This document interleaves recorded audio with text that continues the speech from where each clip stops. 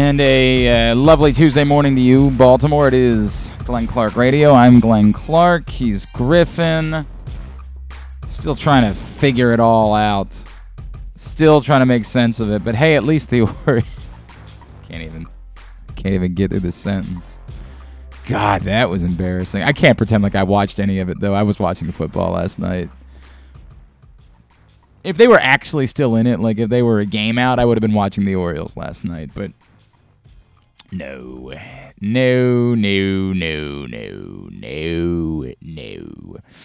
Such is life. It's the way it goes. You win some, you lose some. I will warn one thing. By the way, today's show is brought to you by our friends at the FanDuel Sportsbook at Live Casino and Hotel Maryland. Best place to watch and bet on every sporting event. They're giving you some free bet action right now. We're going to do Simply the Bets a little bit later on today, and Leon Twyman will explain to you what it is that you need to do in order to get your free bet play.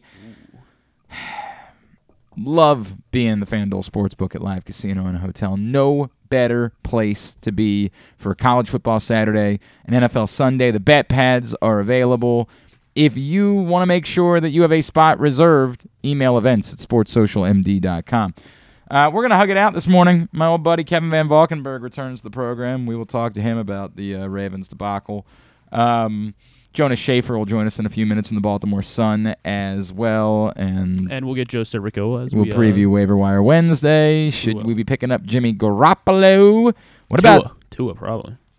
You think Tua's... What league are you in that Tua is available? One of my leagues, he is available. That's, I guess, yeah. That's insanity. So I'm going to put... I guess I'll ask Joe how much fab I should put on him. Yeah, you can do that, but it's nuts that there is a league where Tua was available. Did nobody draft a quarterback? No, I think everyone probably drafted two. There's what are you in a 5-person league? Dude, it's a 10-person league. Tua was available. There's no way there were 20 quarterbacks drafted and one of them was not Tua. Now I get it. A lot of people don't draft two quarterbacks. And I don't know any league where Tua Tagovailoa my is quarterback available. situation is dire because I had Trey Lance and Derek Carr. I understand. What I'm saying is you have a very unique circumstance. It's not a broad. Yeah. There is not broad availability of Tua Tagovailoa. But in your unique circumstance, by all means. I want to see how... Brashad Perryman would be one that maybe we talk about this week because Mike Evans, I guess, is going to be out for this game. Maybe. I don't know. We'll talk about all that with Joe Serpico as well this morning. I want to say this, and I don't want to be mean about it. I think that a lot of people are making peace with the demise of the Orioles by saying, hey... It's about next year. This is a bummer, but it's about next year, right? Or there's next year. Next year is what we're looking forward to. Next year. And it's always my quick warning that you never know if that's actually true or not. I think there's every reason to be excited about the direction of the Baltimore Orioles. I think there's also a lot of reason to say, okay, but right now, you tell me what the roster is that's contending in the AL East next year. Write it down. Jot it down for me. Because there's a reason why we've been complaining about the offense so much. It's one thing to say, hey, well, Adley's going to be here at the start of next year, and Gunner's going to be here, and... Trey Mancini comes back? Sure. You got to tell me what that looks like. And I'm not saying that to try to be a negative Nancy. I'm saying that because I think you need to be practical about the distance that still exists. And this is the tough part. The tough part now, as reality sets in, is were they actually as good as the record indicated they were? And I'm coming around to the idea that no, we did get a bit carried away. And I hope that Cedric Mullins next year is a little bit better than he was this year. I get it. Probably not 30-30. He's probably not going to be 2021 good, but a bit better than he was this year. And I hope that Anthony Santander, if he's still around, is at least what he was this year. And some other guys have to play from this group. I hope Ryan Mountcastle finds a more consistent approach at the like. I hope those things play out so that instead of us feeling good about 2 or 3 parts of the lineup, we feel good about 5 or 6. And then I hope the Orioles also add in at least one outside bat. And then I hope that there's one more maybe prospect that's ready early next season, a Jordan Westburg perhaps, who's ready to not only come up and play a position at a high level, but also swing a bat at a high level. I don't know what to say about Jorge Mateo. I really don't. I loved watching Jorge Mateo play baseball this year, but I can't plan around Jorge Mateo. I think we all have to acknowledge that sort of blip where we were getting super excited about Jorge Mateo and saying, do you block, Gunnar Henderson from being the shortstop next year because it's got to be Jorge Mateo? I think we have to revisit that conversation this offseason. I think we got to think about whether or not Jorge Mateo is a guy that you can put in your lineup every night. And that's tough because you like him running the bases and you like him, playing defense. But do you have enough otherwise for Jorge Mateo to be an everyday player? It's the only... I hate making it seem like I'm raining on someone's parade. There is reason for optimism about the Orioles, but specifically, the lineup is concerning because there's 2 parts of the lineup I feel really good about, and then the rest, I hope. Maybe Santander deserves a bit more than that. He had a really good season for the most part. Maybe he deserves me to say something a little bit better than just I hope. And I don't like this because these are guys that I like. Like, I really like Cedric Mullins, so I don't want to put him in that category. But I think the reality is that we have to. I have no idea if Austin Hayes fits in the picture for the Baltimore Orioles moving forward. And that's a huge bummer because I like Austin Hayes too. But I don't know that they can even think about Austin Hayes moving forward. They have to figure out what a competitive day in, day out, night in, night out lineup might look like in 2023, And it's going to require outside pieces to compete for something of significance. To try to replicate what they did this year, might just involve, again, 1 or 2 of their own pieces getting there. And I get it. You're hoping still that Colton Cowser is going to be a part of this sooner than later. Reasonable timeline for Colton Cowser probably isn't opening day of next year, but, might be in the summer next year. I don't know where you see Heston Kjerstad's timeline being. It's very difficult to figure out that whole picture. Jordan Westburg. Well, Westburg, I brought up. Westburg, I think there's some... I don't think it's unreasonable to say that Westburg is somebody that you're considering for opening day. I don't think it's unreasonable. I don't know that means it's going to happen. I think we could see him like the final series of this year. I think you could, but why? I don't know. Just for funsies? Give him a look. Yeah. I mean, I guess.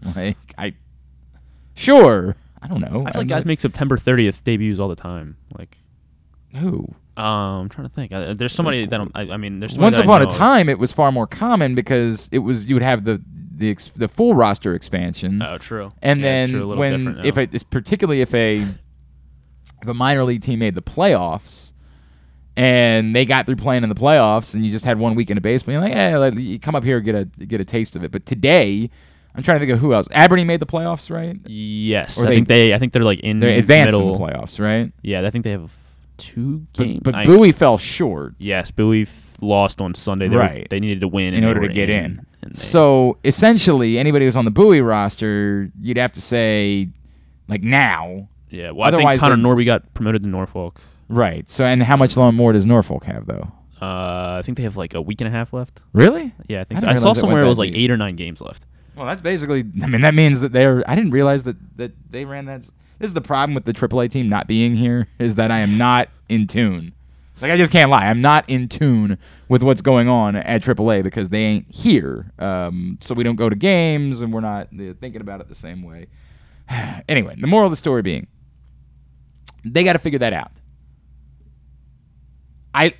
Of course, I'm optimistic. This is disappointing, but I'm optimistic. There's reason to believe. But wiping away the disappointment of this by trying to say, hey, but it's about next year, sounds really good and makes you feel better. It helps you sleep at night. hey, this is a bummer, but reminder, it really wasn't about this year. Okay, I hear you.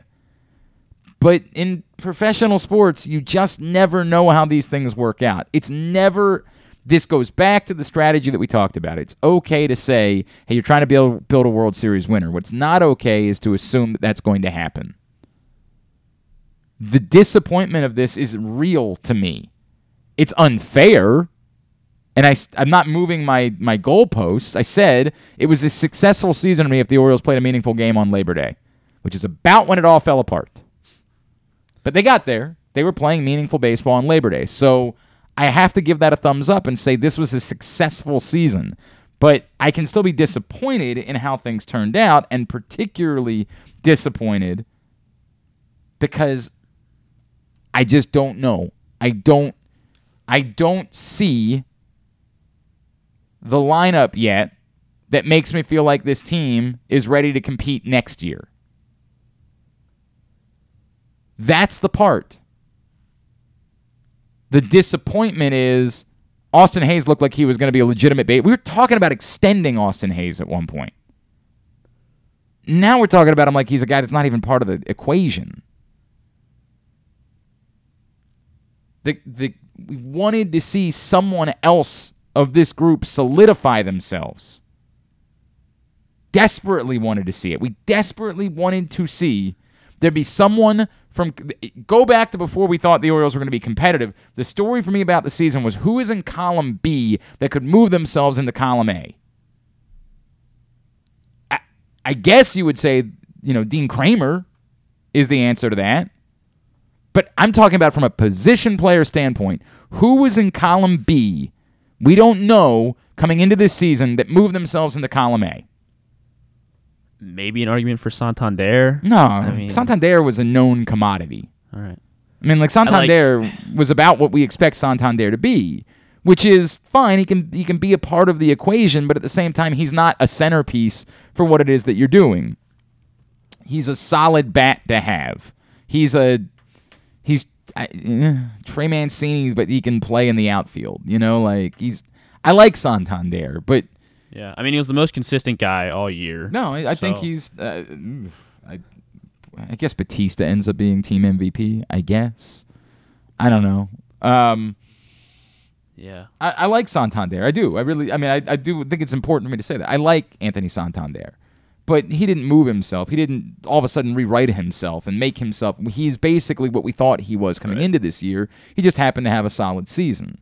No one that the jury was still out on changed the way that we view them. In moments they did. Austin Hayes did for a couple of months. Jorge Mateo did for about 6 weeks. These guys briefly changed the way that we look at them, but didn't change their reality as far as this is concerned. And that's disappointing. That's a bummer. I get it. It's still a successful season, and there is reason for hope and optimism. But boy, it would have been really nice to at least have one other position player that you come out of this season saying, that guy is part of the equation. One! They don't have that. You feel slightly worse about Cedric Mullins, although that's unfair because the standard was too high, but you feel slightly worse about Cedric Mullins. About the same about Anthony Santander, and otherwise you sort of shrug your shoulders and say, it's the guys we thought we had and nothing really else. And that's the disappointment. I hope the Orioles have enough either internally or whatever they do externally in order to fix that going into next season. I hope that's the case, but I'm gonna be concerned. There's a reason why it fell apart. It wasn't bad luck. It wasn't a string of unfortunate circumstances. It wasn't injury. They fell apart because they ultimately didn't have it from a lineup perspective. And that doesn't get magically fixed by opening day of next year. Unless, of course, they're willing to spend the money or make the trades to fix it. That has to be fixed externally for the most part. The two guys that we thought were rock stars, we definitely still feel like are rock stars. That's the good news. It would have been worse if Adley Rutschman came up and, wasn't the guy we thought he was going to be. Played like Bobby Witt. Well, Bobby Witt actually at the end of the year. It had a rough start, but Adley Rutschman had a rough start. But ultimately, Bobby Witt looks like a legit dude, too. I don't know. I don't know how to wrap this up.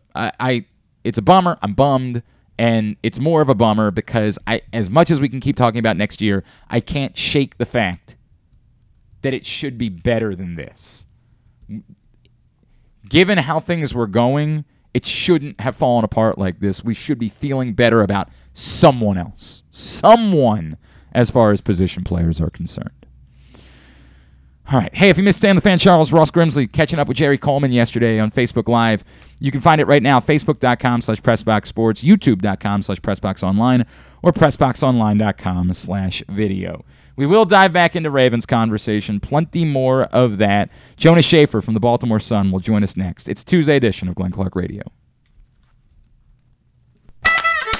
Experience the best in Kamado Grilling, a complete outdoor cooking appliance. The Ginsu Kamado Grill allows anyone from novices to grill masters to sear, grill, bake, and smoke all types of food. Designed for efficiency and function, the Ginsu Kamado Grill upholds the enduring legacy of the iconic Ginsu brand. Constructed out of thick ceramic, the Ginsu Kamado Grill is perfect to cook all year round, is great for parties, and ideal for tailgating with your friends. Reserve your Ginsu Kamado Grill today at GinsuGrills.com.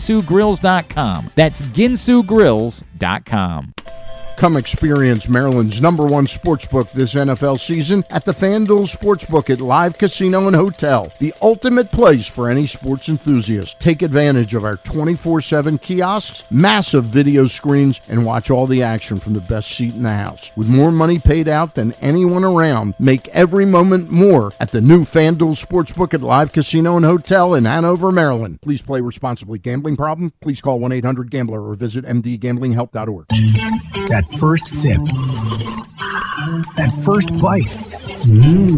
Start your day off right with a delicious breakfast at Royal Farms. Choose from a fantastic selection of fresh Royal Farms breakfast sandwiches and top it off with a rich hot cup of the freshest coffee in the world. At Royal Farms, breakfast is available day and night. It's the freshest breakfast in the world. Real fresh, real fast. Royal Farms. Come in for Glory Burgers, Glory Wings. There's glory for everyone at Glory Days Grill. Enjoy their award-winning burgers, ribs, and wings, or try the fresh salads, hand-cut salmon, or the scrumptious sandwiches. Yum! Come in for the daily specials every weekday, like $7.99 burgers on Mondays and $6.99 nachos on Thursdays. Dine in and let us serve you, or order online at GloryDaysGrill.com and take it home. That's GloryDaysGrill.com for a location near you. Glory Days Grill, great food, good sports. The Maryland Lottery presents Ravens' Greatest Plays. It was called the Mile High Miracle, a 70-yard touchdown pass against Denver with 30 seconds left to send the game into overtime. The Ravens eventually won, propelling them to the championship. Another great Ravens play belongs to Diane from Annapolis. Diane played Ravens Scratch-Offs and won season tickets for 20 years. You could be next. Play Ravens Scratch-Offs with instant prizes up to $100,000. And please play responsibly. Have you been to Guilford Hall Brewery? Located in Baltimore's Station North neighborhood, Guilford Hall Brewery breaks the craft brew mold with their great handcrafted microbrews and amazing Bavarian-style food selections. Join Guilford Hall 7 days a week for Orioles, Ravens, and all of your favorite college games. Make plans now to watch the big games, play trivia, or bring your dog for Yappy Hour. They even have free valet service on Friday and Saturday nights. Go to GuilfordHall.com for a complete schedule of events, beer listings, and food and drink specials. We'll see you at Guilford Hall Brewery.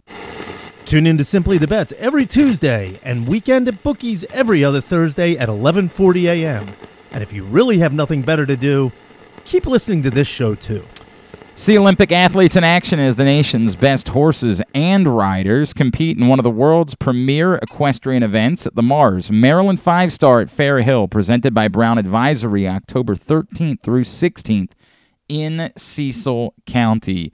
The only significant news that came out yesterday at John Harbaugh's press conference, Stephen Means indeed done for the year, and that leaves the Ravens even thinner at the linebacker position as far as their edge rush is concerned. Not that Stephen Means necessarily was going to be the answer for the Ravens there, but would have been nice to have anything that could help, anything at all, when you are as thin as you are. So scratch him off the list. We will see if Jeremiah Moon's an undrafted free agent out of Florida that is on the practice squad. See if that's the way that they go. A lot of people yesterday talking about perhaps they revisit the Jason Pierre-Paul conversation. I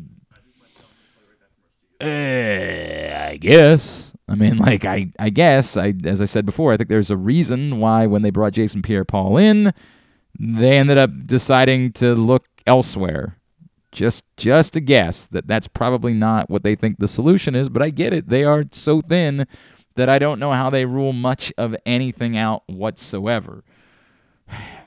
It's what it is. The Ravens now shift their focus to the Patriots, of course, on Sunday as they go on the road to Foxborough for the Patriots' home opener this season. I've got new power rankings up today at PressBoxOnline.com.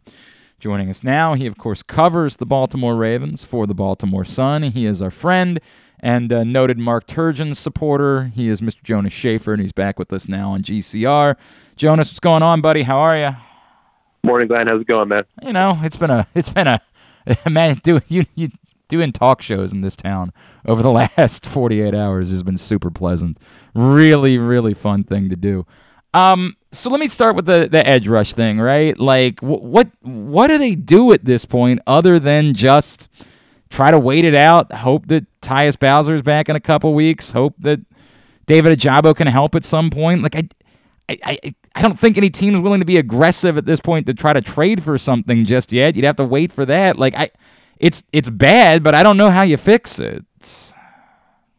Yeah, I mean, it's a seller's market in all regards, right? I mean, you're not going to be able to, if you think someone like Jason Pierre-Paul can play, you're not going to be able to get him at probably the market price or whatever you think the market price is. And, you know, as you mentioned, the trade possibility, I don't think really there's much of a market for trades this early in the season unless, you know, it is just a tire fire of a team that's already looking to offload assets. I mean, you know, the thing that the Ravens do, I think smartly, is they wait to sign some guys because the longer you wait, the less game checks you have to pay them, and the more flexibility you have the long term for that salary cap. But it is not a good situation they have right now. I mean, I thought Stephen Means, you know, even though he didn't do a whole lot pass rush wise in week one, I thought he had a couple good reps.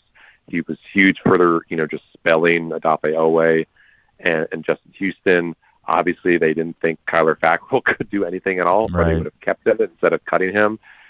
And so now you're back to this totally far from ideal situation where you have those two who are, you know, pretty decent top two, although we expected Odafe to have, you know, a couple splash plays right now. And you're lining people up like Brent Urban as edge rushers on important downs, even though he's not really a stand-up outside linebacker guy. And you have Calais Campbell doing the same kind of thing. You're expecting Malik Harrison to do a pretty good job as a run defender, which I think he has been, but also, you know, on those downs where you need a pass rusher, he's just kind of running into somebody. He doesn't really have that you know, wealth of skill set to make him a legit edge rusher in the NFL or even an average one in the NFL. So, and I guess it's just a situation where they're counting down the days until Tyus Bowser can go, and then after that, they're counting down the days until David Ojabo can go. But you're right. I mean, it is a pretty bleak scenario because we saw when this interior defensive line doesn't have any pass rush juice like it did in week one, then it's going to cause problems for the back seven. And then I think it was just everything starts from the front, you know, defense. And that was the lesson that Mike McDonald had at Michigan, where he had two incredible edge rushers. And right now, even though Justin Houston is very good, and I think, you know, Odafe Oweh can get there, when you don't have consistent pressure, you really handcuff your defense in a lot of ways. For that being said, I saw what you shared on Twitter this morning about there's still, if there's a silver lining of some sort, it's that if they can keep Marlon Humphrey on the field, they seem to be a much different defense when he was out there. Yeah, and it should be noted, that, again, you don't want to make too much of a big deal about these kind of things because, again, something like a 60-yard touchdown can really screw up a sample size. But basically when the Ravens had Marlon Humphrey for like the 56 of the 71 plays on defense on Sunday, they were pretty decent.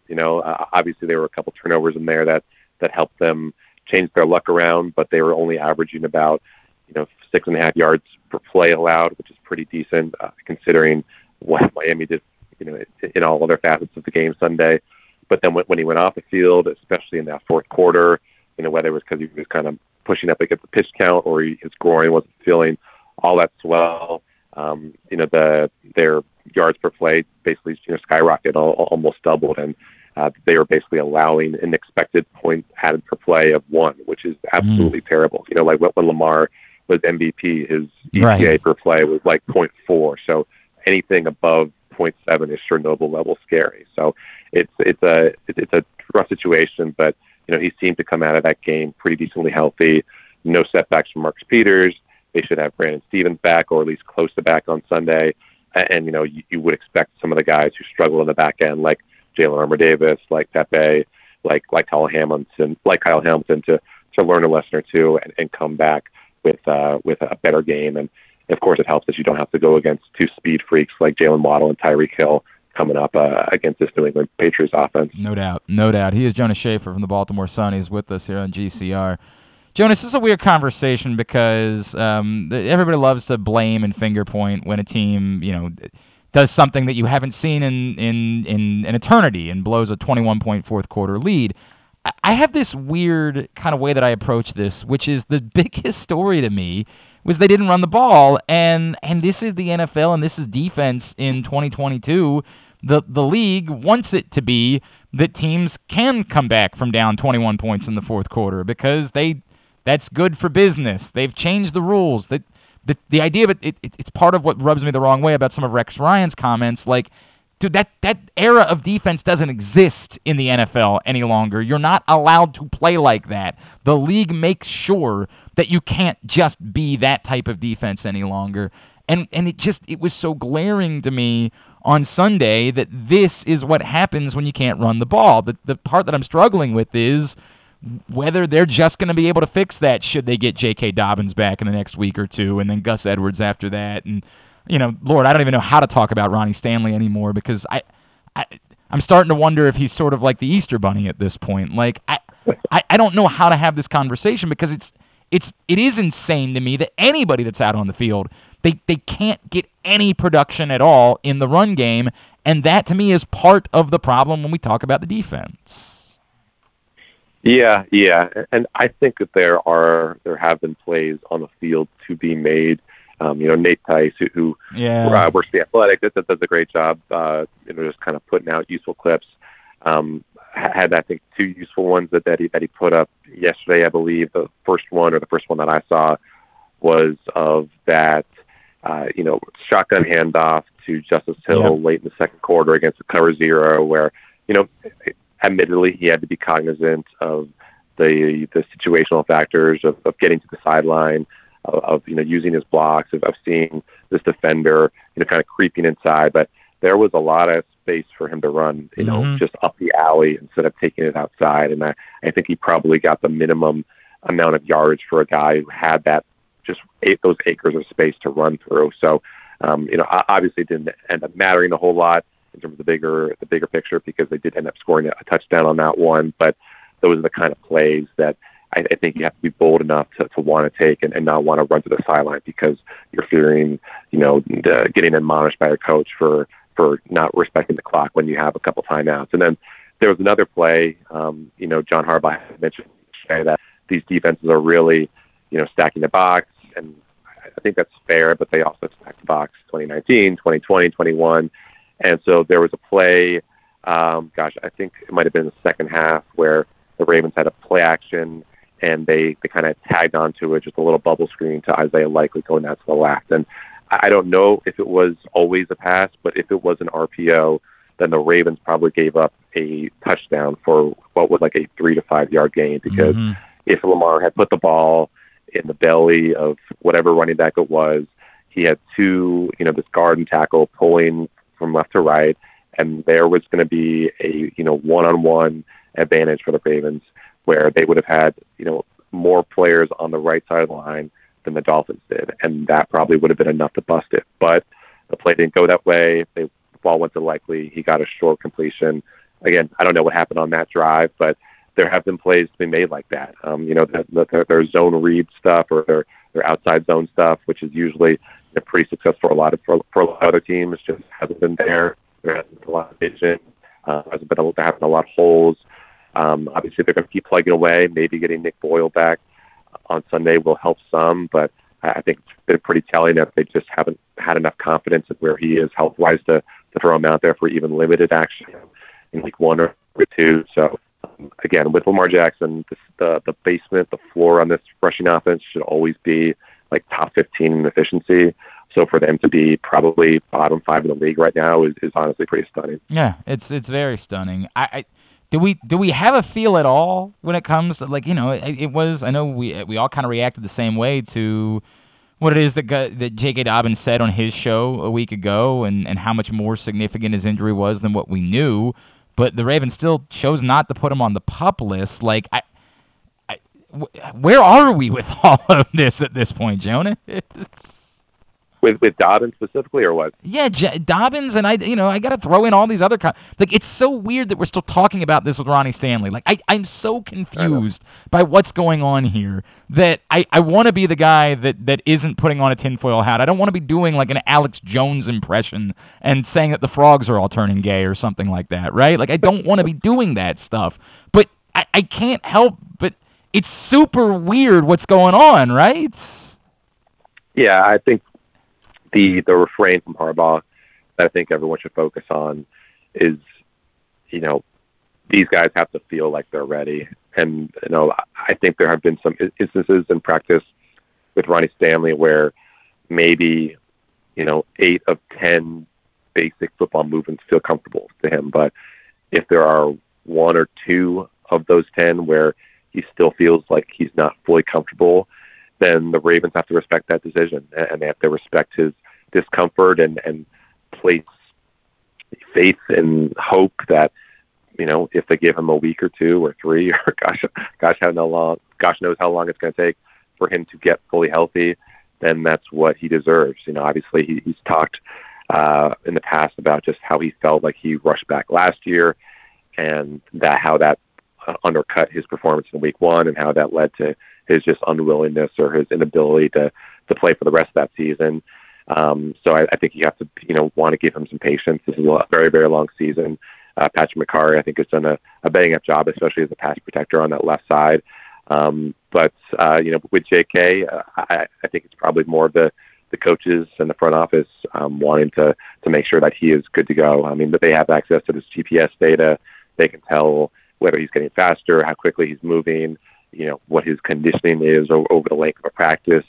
So even though he was, kind of all signs from last Friday when we spoke to him for the first time, were that he was going to play, just because he had that giddy way about him, and he's, talking about you'll see.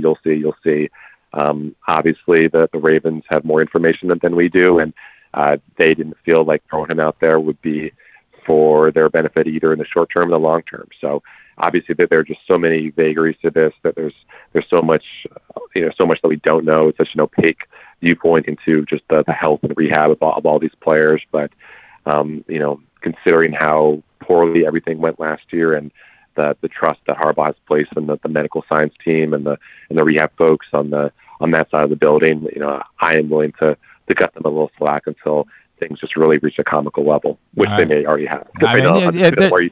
It's dancing. It's just weird that these guys were not put on PUP or were pulled off of PUP, right? When it limits your roster flexibility, right? And you didn't know for sure that those guys are going to be available. Jonas, everything we talk about before I let you go, all of these things being considered, is what happened on Sunday to you more a sign of one game early in a season in a weird league where crazy things happen and not worth overreacting to, or Is it more, dude, this doesn't happen to good football teams no matter what's going on. There is legitimate reason for concern.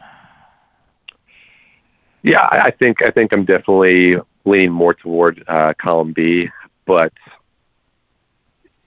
with the knowledge that the roster of this Ravens defense especially, and also the offense, assuming there's not another injury apocalypse headed Baltimore's way, will look appreciably different in 10 weeks, 5 weeks, 13 weeks. I mean, we're talking about a pass rush that, didn't have Bowser, didn't have Ajabo, didn't have Travis Jones. I think people are maybe underselling what he could have given that interior push if he were healthy, and maybe he was healthy enough to play. Who knows? Mike McDonald said on Thursday that he was good to go, but it clearly was not. So you're talking about having a deeper offensive, outside linebacker rotation. You're talking about a secondary that should hopefully have Marcus Peters, more dialed in, more healthy, quicker, Marlon Humphrey healthier, Kyle Hamilton wiser. Obviously there are still concerns at inside linebacker because the same stuff that we are seeing from, Josh Bynes and Patrick Queen are worrisome just in terms of their tackling, in terms of their pass coverage, their pass awareness. But the Ravens have remained optimistic that Queen is starting to turn a corner in his career. So obviously we're kind of willing to give them the benefit of the doubt. So obviously there's always going to be attrition over the course of a long NFL season. The defense that we saw in the fourth quarter on Sunday is not capable of winning anything. Yeah. But I do think that, again, knock on wood, assuming there's just not a catastrophic run of injuries, this defense, just in terms of the sheer talent it has, in terms of the star power at pretty much every level of that roster, should be enough to carry your offense on a day when things aren't going well, or the passing game is off, or the running game is off again. So I'm not going to hit the alarm bell yet because of the talent and just the pedigree that's on this roster. But I also understand that if you show the lack of pass rush, if you show the lack of willingness to cover open guys 20 yards downfield, then you are not going to be long for this. You're not going to be long for playing time in this league. At Jonas_Schaefer is how you follow him on Twitter. Of course, Baltimore Sun, BaltimoreSun.com. Jonas, I appreciate it, pal. I'll save my Alex Jones impression for the next time we chat. Thank you for taking the time for us, as always, my friend. Of course, Glenn. Take care, man. Jonas Schaefer checking in with us here on GCR. Hey, well, you never told me what time are we talking to Joe? I just realized. Oh, it was 10:45 is what I told him. Yeah, we could probably do a couple minutes early. Well, no, it's fine. Oh, I mean, I just didn't know, and I was like, well, I wonder what got to plan some things out, figure out when I'm taking breaks and what I need to do. It's just a whole thing that goes in, and I should have asked earlier, and I didn't do that. I should have told you earlier. I keep coming back to that question. That last question I asked Jonas, I feel like is how I've been shaping in hindsight, maybe it's how I should have shaped my column, which is it just one game? Is it just this is the NFL? The NFL's insane. Crazy things happen. That's the way it works. It's not worth overreacting to anything at this point. And I'll tell you what's weird. We've reached out to some people in the last couple of days that actually didn't want to come on with us. People who have connections to the Baltimore Ravens and basically didn't want to come on because they like the Baltimore Ravens and they don't want to be mean to them. And it's a weird, this is a new phenomenon. I have not experienced this before. Now, some of it is unfortunately, the hyper kind of sensitive way that media has become. And I hate this. It's impacted all of what we do. There are people that are paranoid that anything they say that really is innocuous.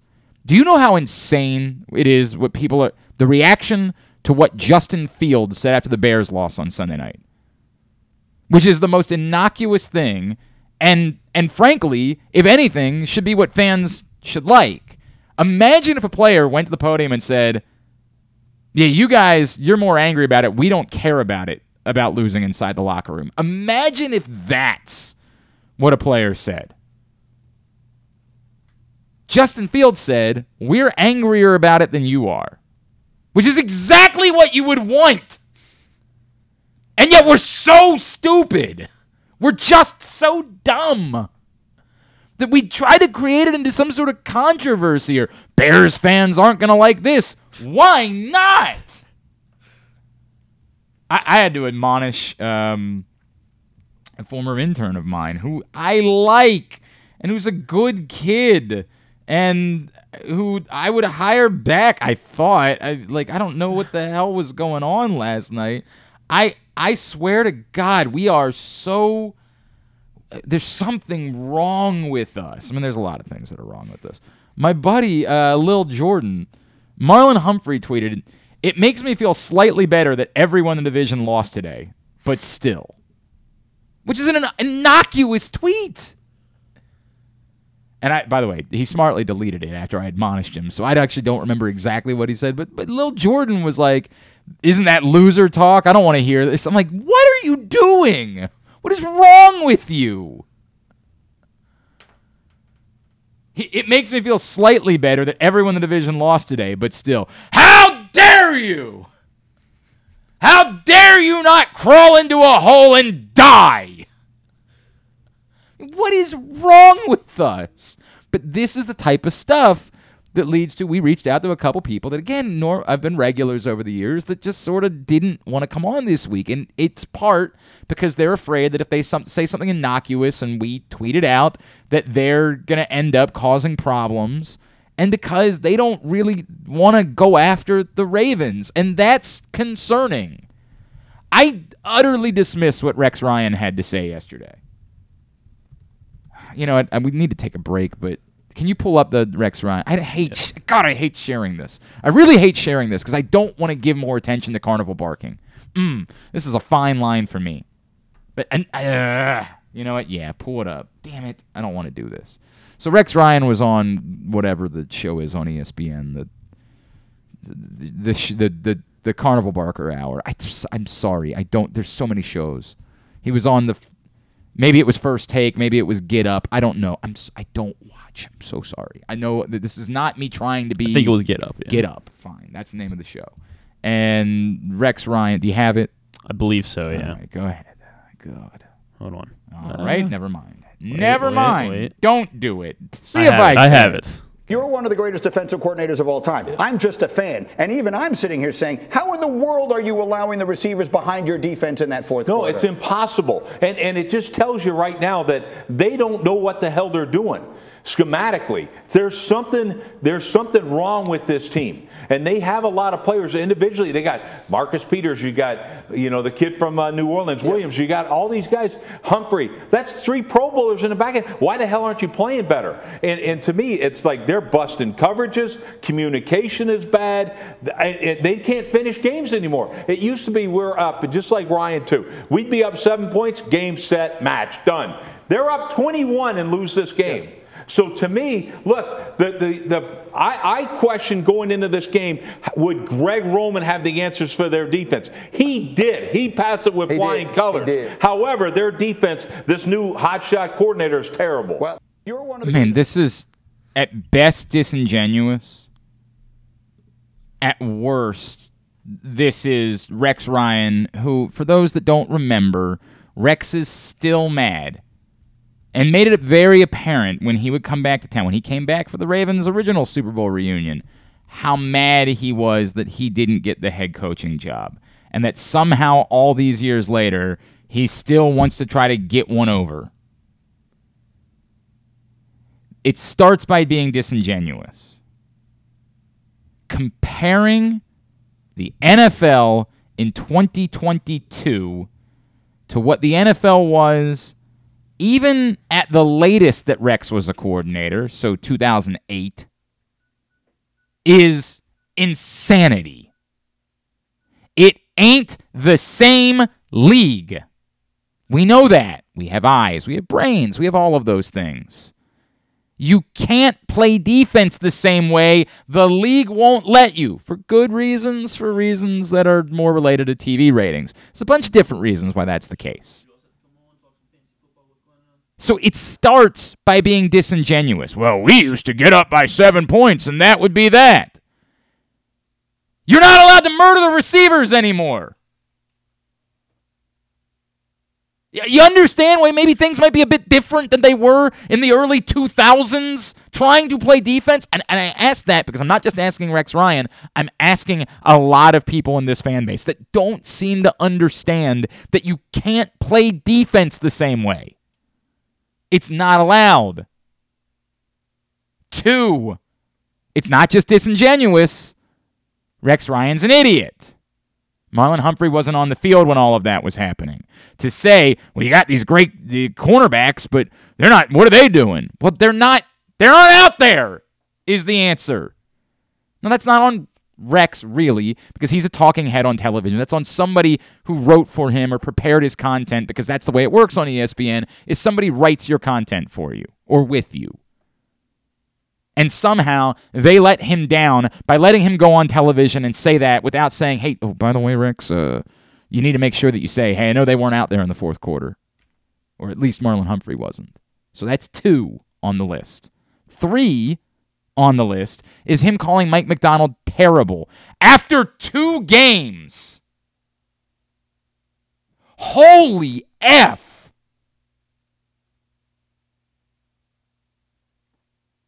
It's at best disingenuous, but it comes off way more like Rex Ryan, 14 years later, still isn't over not getting the job and still is looking for any reason at all to try to take shots. And also the Ravens moved on from his brother too, right? So maybe there's something personal there.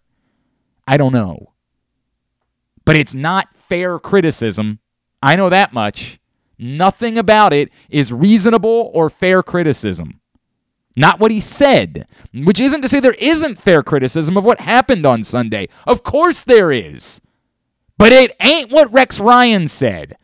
And I get it. You guys all sit around, and anytime you're mad about something and you see somebody who makes you feel better about it, you pleasure yourself to it. But nothing about what Rex Ryan said is in any way reasonable or fair. It is at its best, disingenuous. Nonsense. Hey, coming soon, the all-new Ginsu Kamado Grill, the perfect ceramic tailgate or home grill to sear, grill, bake, and smoke all kinds of food. Get the details and reserve yours today at ginsugrills.com. You can also see Ginsu Grills in action every Baltimore football home game. Stop by Hammerjacks for the Mother's Tailgate and see the press box tent where you can try some samples fresh off the Ginsu Kamado Grill, win some prizes every home game this season. Stop by Hammerjacks and check out the all-new Ginsu Kamado Grill.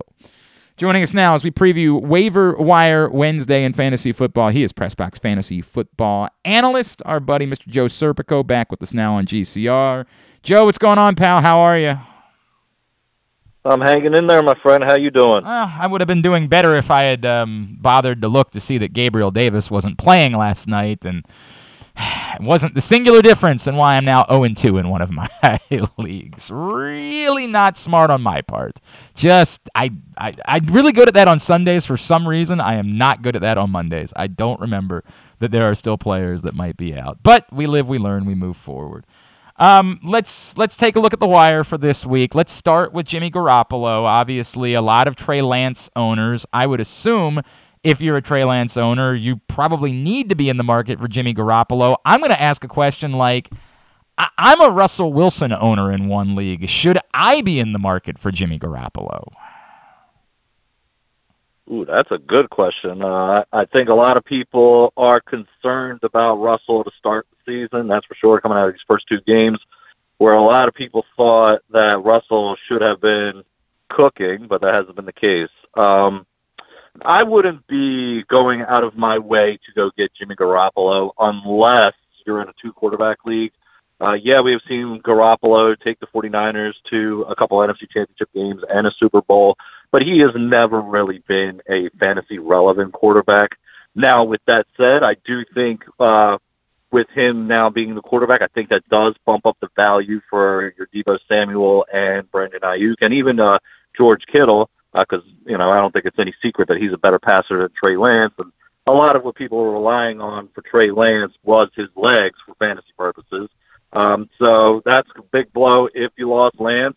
I don't know if you were planning to ask me about Tua next, but he's somebody that has shot up my board. Griffin brought this up. I can't believe there are leagues where Tua Tagovailoa is available. I cannot believe that. And I get it. Like, maybe there's just a weird league where everybody rostered one quarterback, but I refuse to believe that there are 20 quarterbacks that were more desirable than Tua Tagovailoa at this point.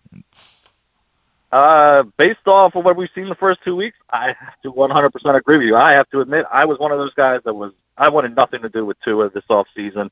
I was fearful that he wasn't going to be able to support the two receivers, and we saw, especially for us in Baltimore, we saw he could more than support two receivers. He threw 6 touchdown passes this past weekend.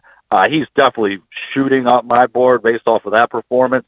Now, we can't expect that every single week with both guys having 10 catches, over 100 plus 50 yards, whatever it was, and 2 touchdowns apiece. But at the same time, we've found out that Tua is a guy that, if he's available, you absolutely need to snag him, especially if, like your situation, if, let's say you lost Trey Lance or you have some concerns about Russell Wilson, I would definitely be taking a flyer on Tua for the rest of this year. I definitely would too, but in the reasonable world where Tua is not available on your waiver wire, and your waiver wire looks more like this: Garoppolo, Mariota, Matt Ryan, Daniel Jones, Mac Jones, like Baker Mayfield, like when that's what your waiver wire looks like. Joe Flacco, who of course could have carried you to a win in fantasy football this week, which is a bizarro world. Like, in a world where that's what you're looking at, obviously I'm not going to pick up any of those guys on the waiver wire, but, like, again, as a Russell Wilson owner, I sort of at this point feel like I want to own another quarterback on my roster.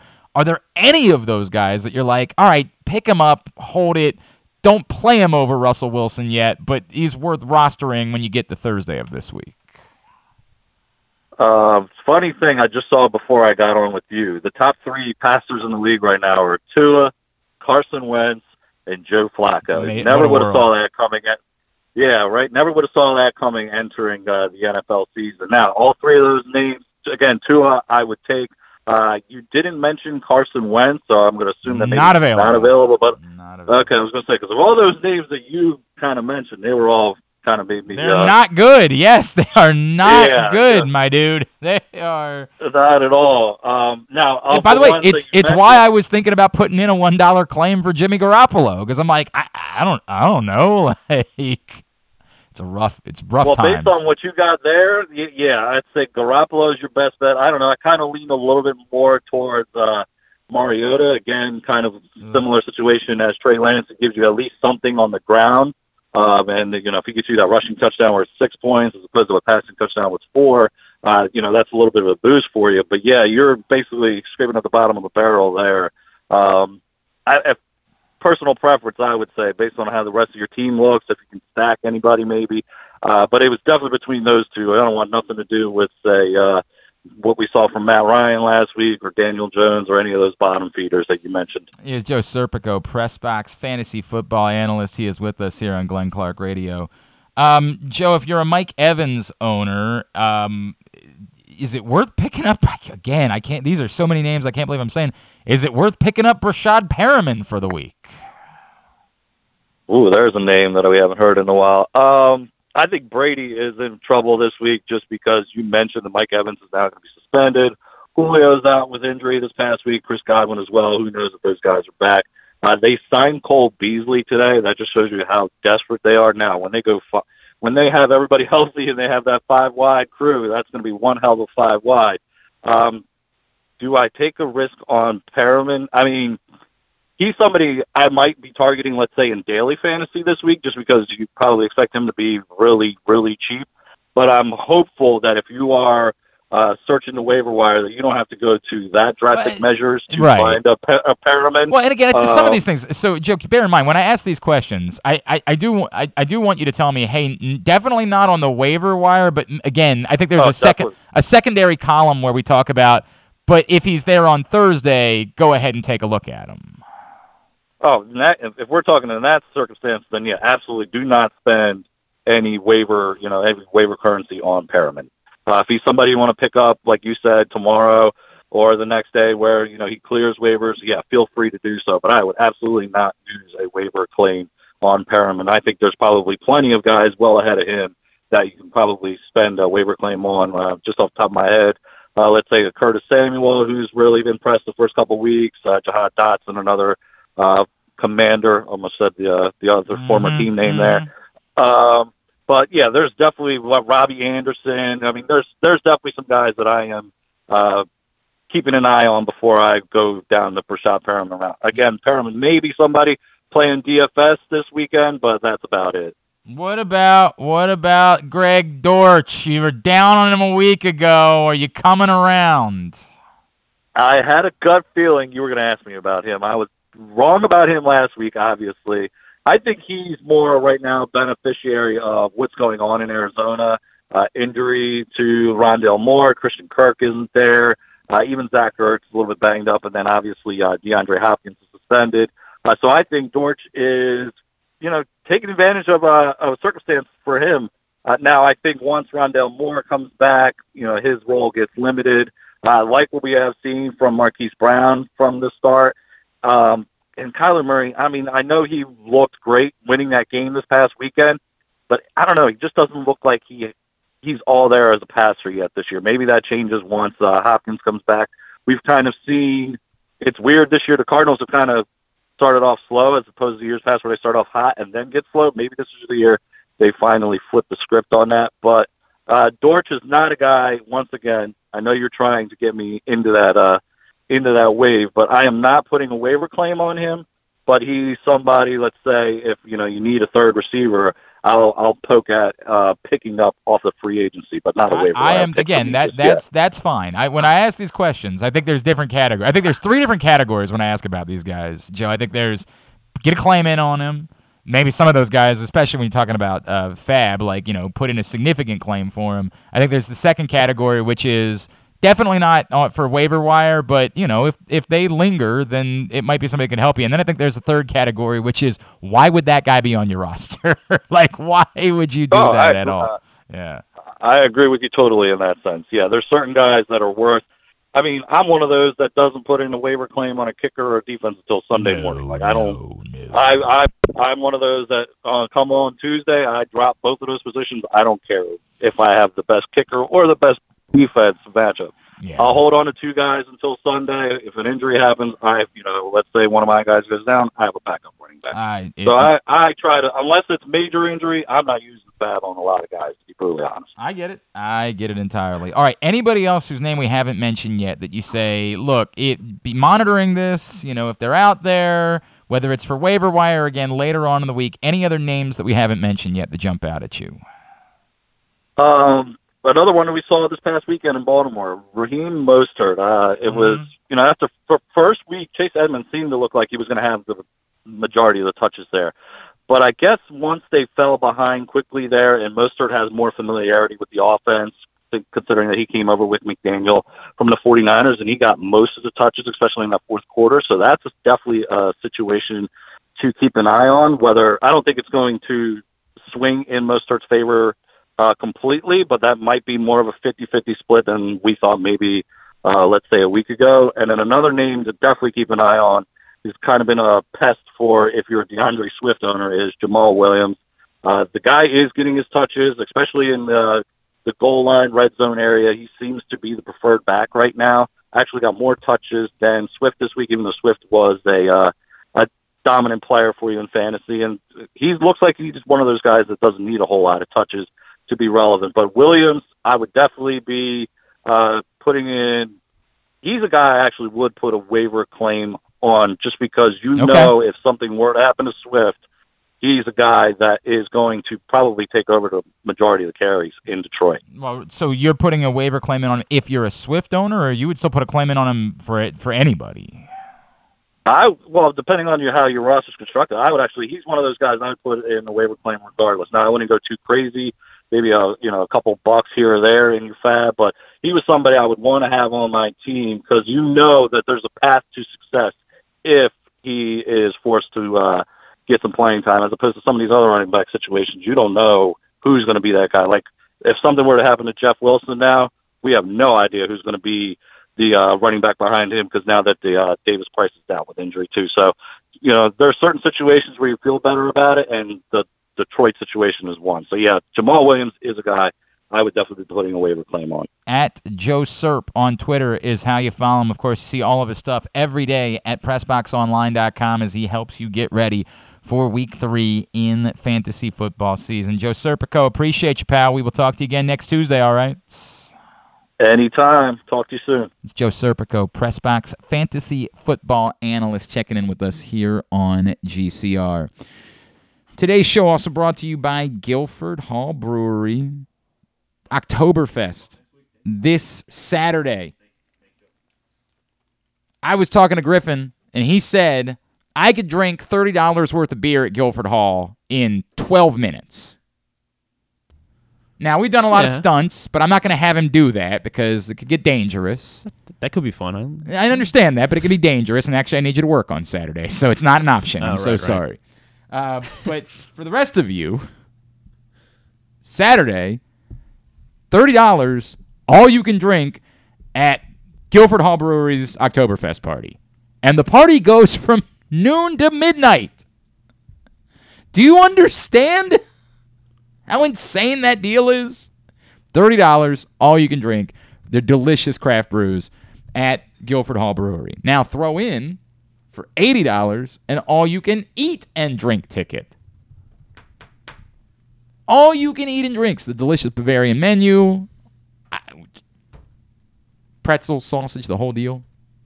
All that available. $80 from noon to midnight. I don't know what your plans are on Saturday. When they've got the screens, they'll have games on all throughout the day. Maryland, Michigan, of course. I don't know what your plans are. I don't know if you got kids with soccer games or something like that, but I know this is a way better way to spend your Saturday. They also have Dunk the Brewer, a Stein holding contest, giveaways, special Oktoberfest, cask tapping, music, games, and more all throughout the day. Go to guilfordhall.com in order to get your tickets. Guilford Hall Brewery, 1611 Guilford Avenue in Station North. Joe says, Glenn, understand what it is that you're saying about Rex Ryan, but you can't pretend like there isn't an actual problem. Sure, it's unfair to say Mike Macdonald is terrible through 2 games, but isn't it fair to say that there shouldn't be this many communication issues no matter who's on the field? I guess, yeah, it's an easy thing to say. It's kind of a dumb thing to say, but sure, say it anyway. There shouldn't be this many communication issues no matter who's on the field. If you're an NFL player, there's no world in which that specifically the play where Jalen Armour-Davis doesn't move, and we all assume that Kyle Hamilton's supposed to be coming over. A reminder of the absurdity of PFF grades is that Griffin pointed out to me yesterday that Kyle Hamilton was one of the top 5 Ravens with their PFF grades. Because what they're grading is what you actually do, not what you didn't do. So their grading isn't, we think Kyle Hamilton was supposed to be in help there, and he decided to go over to the other side of the field instead. They're grading what you do. It's why, and admittedly, I was in the infancy of PFF, I used to put the grader of that game on this show every week. Oh, really? It was years ago. Wow. And then after I talked to a couple of them and realized their methodology, I understood that, no, this isn't the Bible that we're trying to, and I'm wrong by giving it more attention. These guys are watching the game live and grading it. They're not watching the All-22. They're not going back and seeing the things, and they're grading it live, sitting on a couch somewhere. Now, I think that most of them are intelligent football people. I don't think it's worthless what they share. But we were treating it like it was Bible, and it ain't Bible. I do think that Kyle Hamilton made a couple of plays on Sunday, and after a few of our friends, Spencer Schultz, for example, from Baltimore Beatdown, shared out a couple things that he did. You see some signs that there is skill with Kyle Hamilton. But, the other stuff exists too. And doesn't show up in a PFF grade. Miscommunication, yeah, that should be fixed. Calling Mike Macdonald terrible after his second game is carnival barking. It's the height of carnival barking. It's saying something to get attention. Either because, again, Rex Ryan has some sort of personal vendetta, which we've known for some time he has. Now, I thought that maybe one day he would kind of grow out of that, but, maybe he hasn't. I don't know if that's what it is. I have to bring it up because it is a known fact. Rex Ryan came and kind of embarrassed himself at the first Super Bowl 35 reunion event that the Ravens held, going after them. And maybe he's also, I don't know this, but maybe he's angry that with something related to his brother because his brother was parted ways with the Ravens after the season last year. I don't know. But I know there's nothing reasonable about calling a defensive coordinator terrible 2 weeks into their career. It's insane to say if what he said was, this was a terrible performance, that would be a fair criticism. That would be reasonable. That would be something we could discuss. If what he said was, this was a terrible play, that, of course, would be a reasonable thing to say. He didn't say those things. He said, the new hotshot coordinator is terrible, which comes off like either my brother really liked Wink Martindale and is mad that Wink Martindale's gone, or I thought my brother should have been the defensive coordinator and he's gone, or I'm still mad about not getting the job a long time ago, and I have been waiting for a chance to take a shot. And I don't know these things, but all I can do is react to what's not reasonable. Why would you say something so wildly unreasonable? Why would you do that? Maybe he just stuck his foot in his mouth. I know that's a funny thing to say about Rex Ryan. I literally, no pun intended. Honest to God. Like, damn it. Damn it. There's really no way around that, is there? You're making such good points. God. Damn it. I swear to God, I didn't mean anything by that. Maybe he just, again, when you do these shows, you find yourself being encouraged to say stupid things. And so maybe ultimately it was just him saying something very stupid. He wanted to say something loud and bombastic, and maybe it has nothing to do with anything personal. Maybe. But again, there's nothing reasonable about it, no matter how much you want to share it out there, no matter how much it makes you feel like you're justified in, yeah, this sucks, they hired the wrong, like whatever it is that you want to feel because the Ravens lost a football game. You can't make it legitimate. There is nothing realistic, honest, genuine about that criticism. Because again, every layer, comparing it to when, Rex Ryan was a coordinator and the rules were completely different in football, naming players that weren't on the field and calling someone terrible after their second game in the NFL, every layer of this is nonsense. If he just would have made the fart noise that Dan Orlovsky made last night on ESPN, and I still don't know what the story is on that. If he just would have done that, it would have been of equal value. That is the bummer about that, is that Rex Ryan, given being a prominent former Ravens defensive coordinator, being someone who is, an intelligent football mind, should have had something thoughtful to offer there. That's the bummer about all of this. You're getting paid a lot of money. You should be able to watch the games and have something thoughtful to say about, hey, what happened? How does this happen? How does a team blow a 3-touchdown lead in the fourth quarter? What occurred? And Rex Ryan should be able to say, well, there's a lot that goes into it. It's unacceptable. It's not okay. This can't occur. But be able to explain it with some amount of thought, not, this didn't happen when I was in charge. That's of no value to anyone. It's like comparing pitchers today to Jim Palmer. Those days are over. Pitchers aren't going to go 9 innings every 5th day. It's never going to happen again. It is a worthless comparison.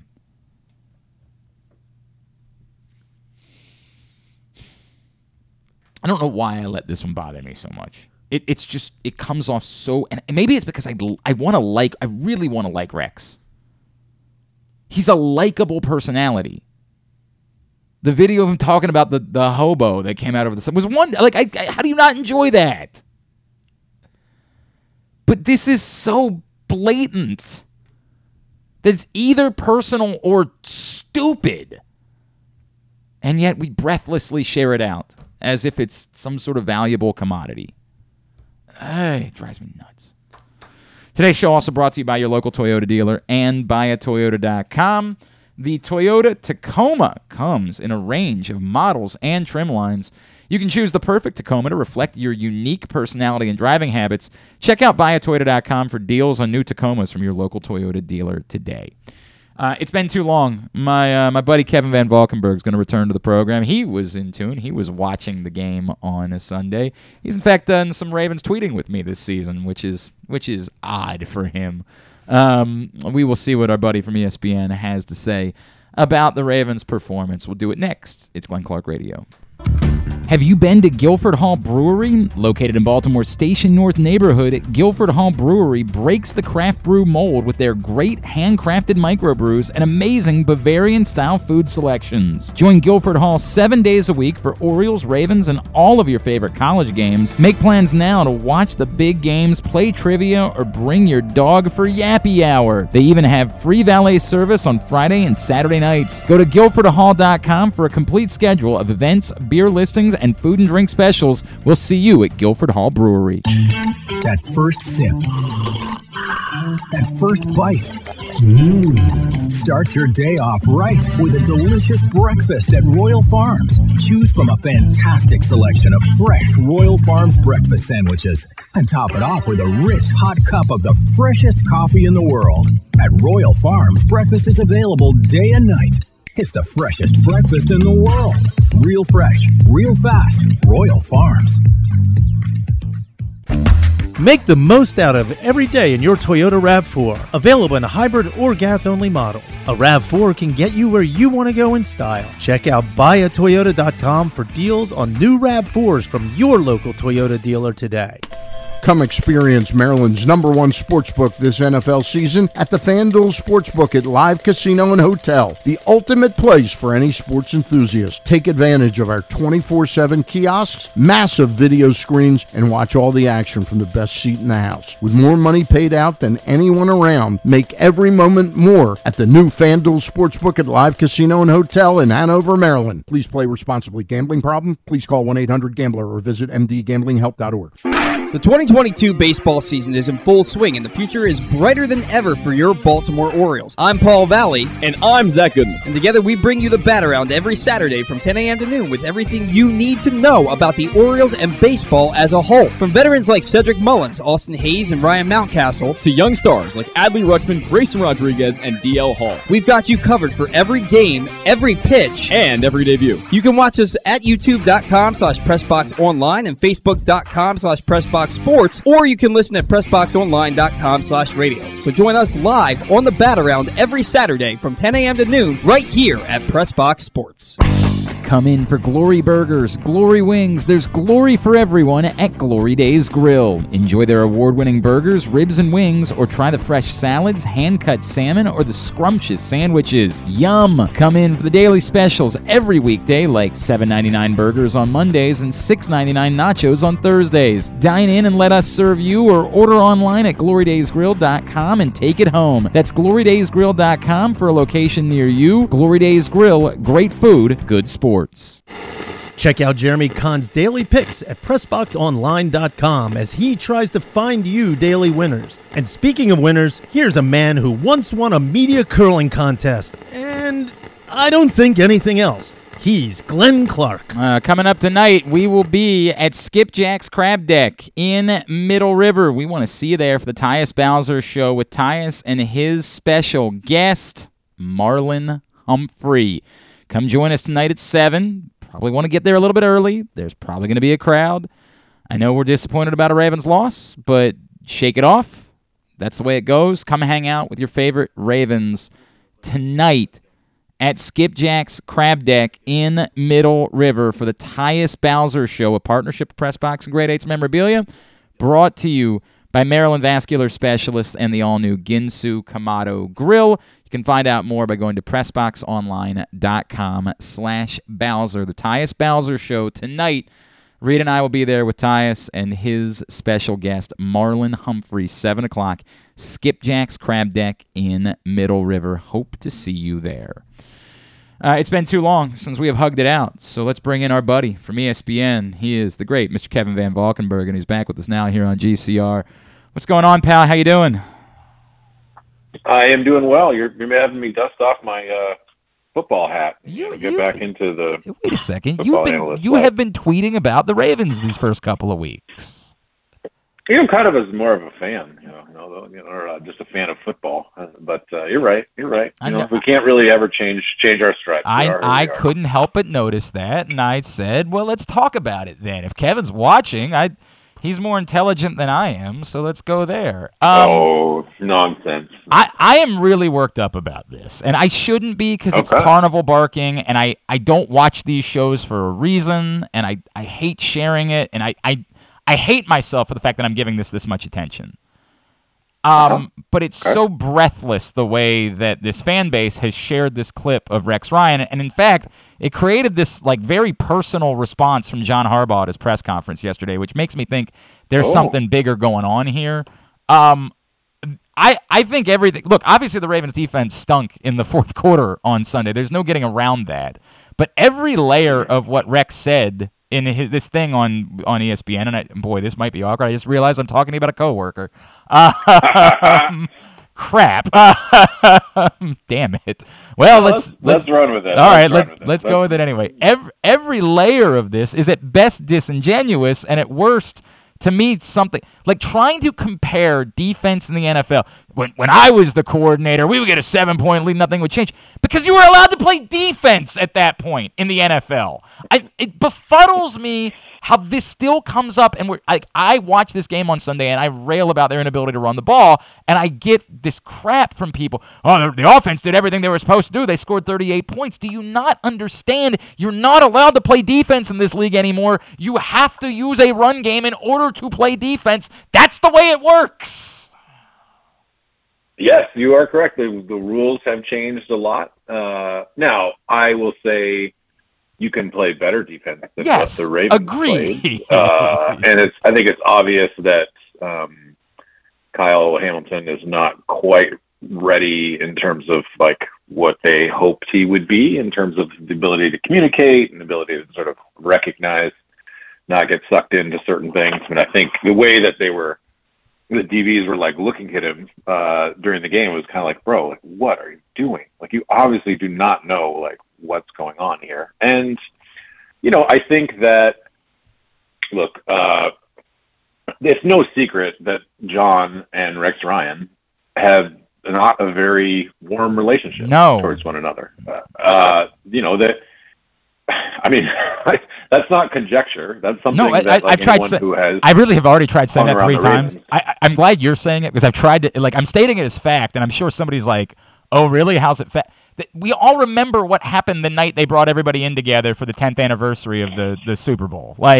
It was ugly. They let Rex speak, and they definitely regretted letting Rex speak. It did not go well.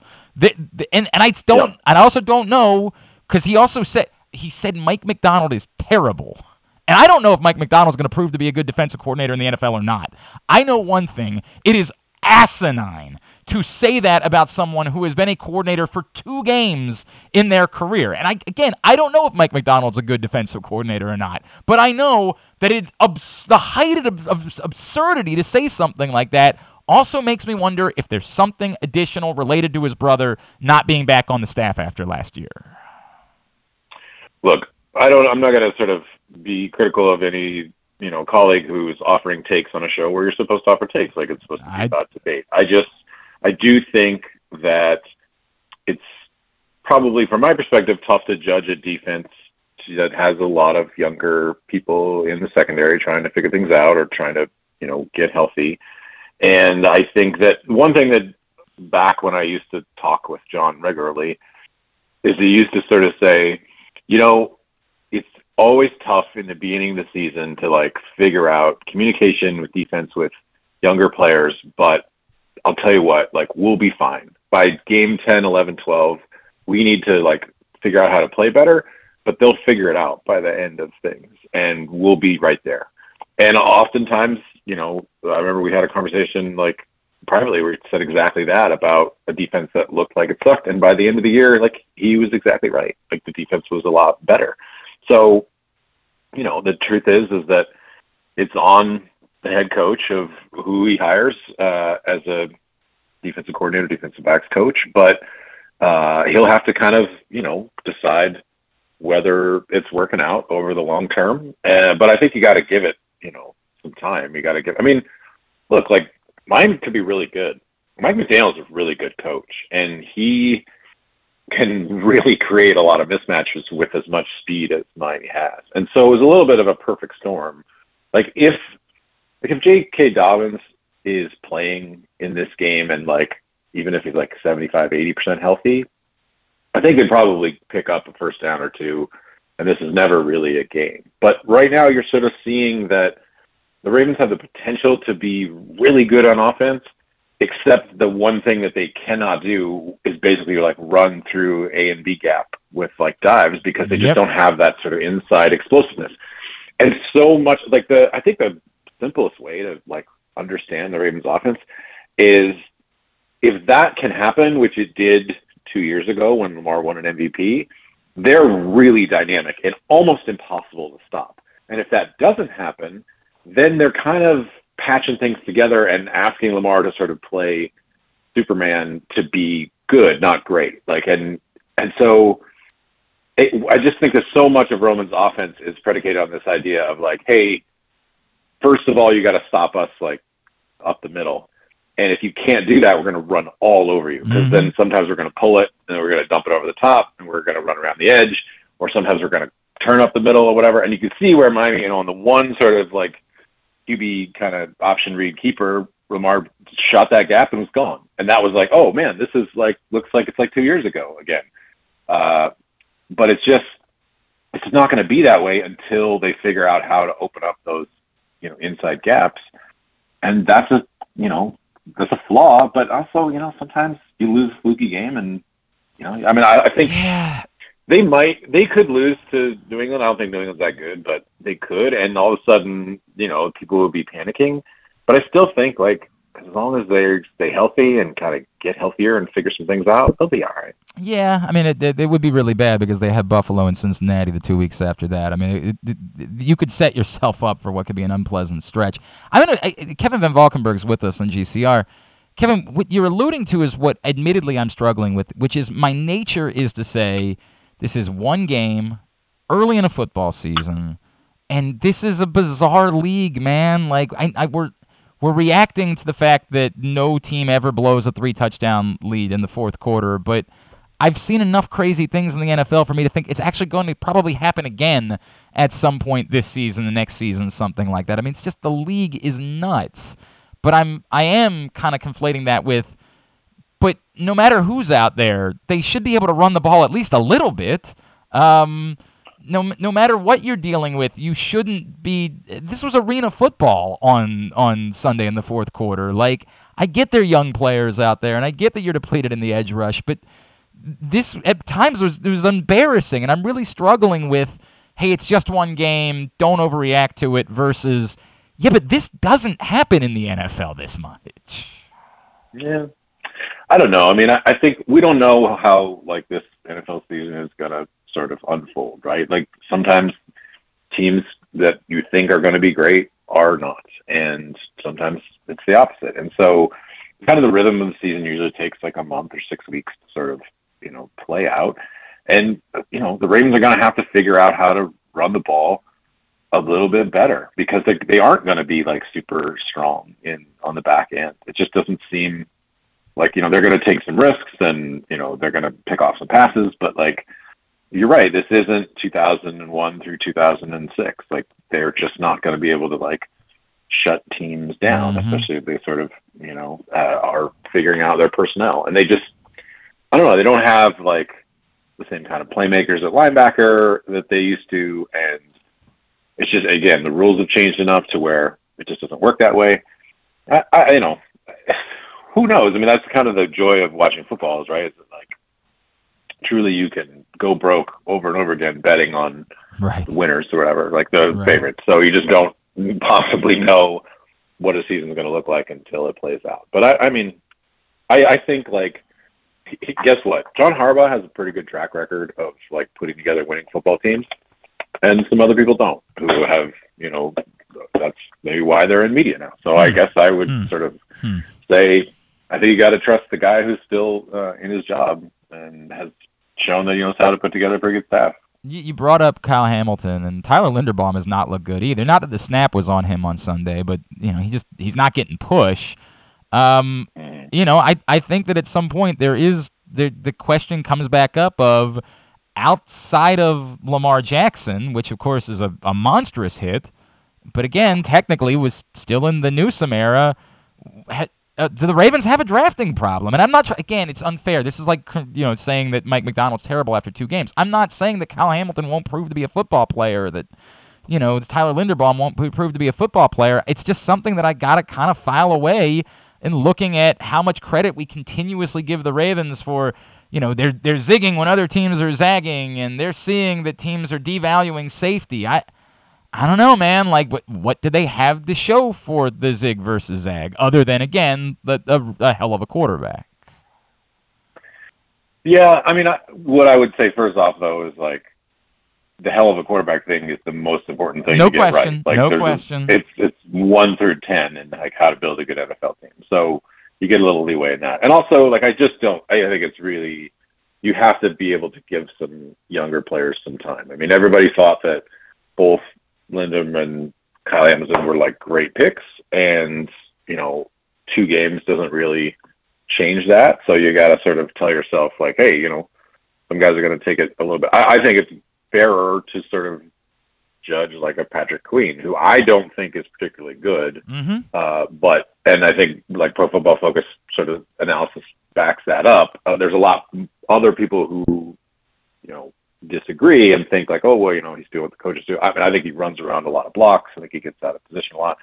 That's a more fair, I think, analysis, because he's had, you know, 3 years in the league. Right. And it's obviously the 2019 draft comes off as being disastrous, and, you know, Hollywood Brown, and it's unfair to, you know, I did tragedy with Jalen Ferguson, but he wasn't playing good football even before then. And then Miles Boykin, like, it's just starting to be that there's kind of things are stockpiling, and there's maybe a little bit more microscope. To be fair, of course, Rashad Bateman really does look like a quality football player, so there is something to be said for that. All right. To me, dude, the Lamar Jackson of all the topics that you and I discussed over the years, I don't think there's been a more compelling, not the nonsense of it, not the idiocy of the criticism he faced. That's not compelling. That's just stupid. I mean the actual nuts and bolts of a man wanting a fully guaranteed contract, perhaps being worth it, a team not wanting to give it to him, and in fairness, probably fighting on behalf of the rest of the league in not wanting to give it to him. I think this is the most compelling storyline I've ever come across in this city in talking about something. It's not, you know, it's not on the field. I don't know what you do here. I don't know how this plays out. It's easy for me to say, well, ultimately you have to bend, or I get it. I get why it is the Ravens are saying, hey, we can't just do that. Yeah, I mean, I think it's, how do you tell Lamar Jackson, like, dude, we love you, but, like, we can't emulate Cleveland, which has been a dumpster fire of an organization for a long time. Like, it's just not, they're so outside the bounds of, like, what's normal in the league. Like, we're happy to pay you more money than Kyler Murray. We're happy to pay you more money than, you know, or at least equal to, like, a Josh Mahomes, or excuse me, Patrick Mahomes or Josh Allen or whatever. But, like, we can't put ourselves in a position where we're guaranteeing $250 million. And maybe Lamar just didn't care. I mean, Lamar always strikes me as someone who's just like, man, like, it'll work itself out. Well, I'll be fine. Like, he's obviously a person of conviction and sort of dug in on this. And I kind of wonder if the disastrous kind of scenario is he plays great for 11 games and then gets a devastating knee injury and never is the same guy again, and the Ravens had to walk away from it and him, and it's oh man, what could have been, he cost himself all that money, whatever. But maybe the more realistic scenario is they just kind of are at a perennial stalemate, and the Ravens franchise tag him, and he does the Kirk Cousins thing where he plays a year for $40-some million, and they franchise tag him again, and he plays for $50 million in 1 year, or whatever. And eventually, the Ravens have to either decide, we either do have to bend to his wishes and give him a guaranteed deal, or we have to kind of explore trading him and see what that's like, because we can't carry a $50 million cap hit every single year or whatever for 2 more years. And a lot of it depends on probably how good the Ravens are. It's they didn't want to pay Joe, and Joe proved that hey, you got to pay me when you won a Super Bowl, and so they did. And that contract didn't look great in the long run, but they kind of had to do it. And so I don't know. I mean, I don't think there's a scenario where it reaches game 8 and he's playing so great, all of a sudden Eric's you know what, we went and signed him for $250. Right. That's just not how it's going to work. And which is sad in the sense of him either potentially leaving someday or potentially getting hurt and never getting that big payday. But I think for the most part, I think thankfully if you're a Ravens fan, he's not he's going to sort of pout his way through the season, which is a lot of people do. He's just going to basically all right, I'm going to ball out and it's going to work itself out. And that's a reassuring. For the meantime, I agree with you. In the moment, it's not all that much, but I don't know. It's that sneaking thing. I talked about it when Manny Machado was in Baltimore, where you're yeah, I can enjoy this, but you can say enjoy the ride, but man, what happens if the ride falls off the track at the end, right? It doesn't mean I don't enjoy all the hills and the spins and all that sort of stuff, but I'd like to know that it's not going to fall off. It's just a weird sort of feeling that exists here. And to your point, the other thing that strikes me is, if you're Lamar Jackson and you're going through all of this, if there's another team that's willing to give you a fully guaranteed deal, then this makes sense, right? It makes sense that you'd say, hey, look, I'm not going to sign for anything other than a fully guaranteed deal because the Dolphins told me, and there's maybe some irony there, and all of a sudden Tua looking like a world beater. But the Dolphins told me if I got to free agency, I would have a fully guaranteed deal waiting. And if there is, then why wouldn't the Ravens then say, well, hell, if somebody else is willing to give it to him, then why are we fighting so much about this? Why wouldn't we just go ahead and give the guy the contract? Everything about this, and the idea that maybe he's fighting for the NFLPA, that it's a little bit about himself, it's way more about we all want guaranteed contracts. I'm the guy that doesn't have an agent, so I'm willing to be the one to fight about it because I don't have someone trying to pressure me into getting a deal done. Every layer of this, dude, is so fascinating. I think, too, we may be in the sort of midst of a sea of change. Right. We may look back in 10 years and be of course, they should have given him a guaranteed deal because, now everybody gets that's the way it goes, right? And so, that we happen to just be living through a time when what seemed absurd was actually the Browns, changing the way that football was structured entirely. And so, I think think about when Alex Rodriguez got, $250 million from the Texas Rangers. 4 years later, it seemed like a mistake, but now paying $250 million for someone is in baseball who has in the prime of their career would be an absolute steal. And no one would say, oh my God, the Yankees overpaid for Aaron Judge when they gave him $300 million. They'd be no, that's exactly what, that's a steal because, they should have done that a long time ago. And so it's just the things that continue to evolve in sports. And it's never, going to sit around and be what it was like when you're a kid and when you first fell in love with sports, but so many people kind of hold on to those perceptions and ideas, and so it's oh God, football players shouldn't get guaranteed money. Well, maybe they should, maybe Lamar Jackson, I don't know that he sees himself this way, but maybe he does seem yo, I'm going to change the way that this works because I think that this is the one time in my life when I have maximum leverage.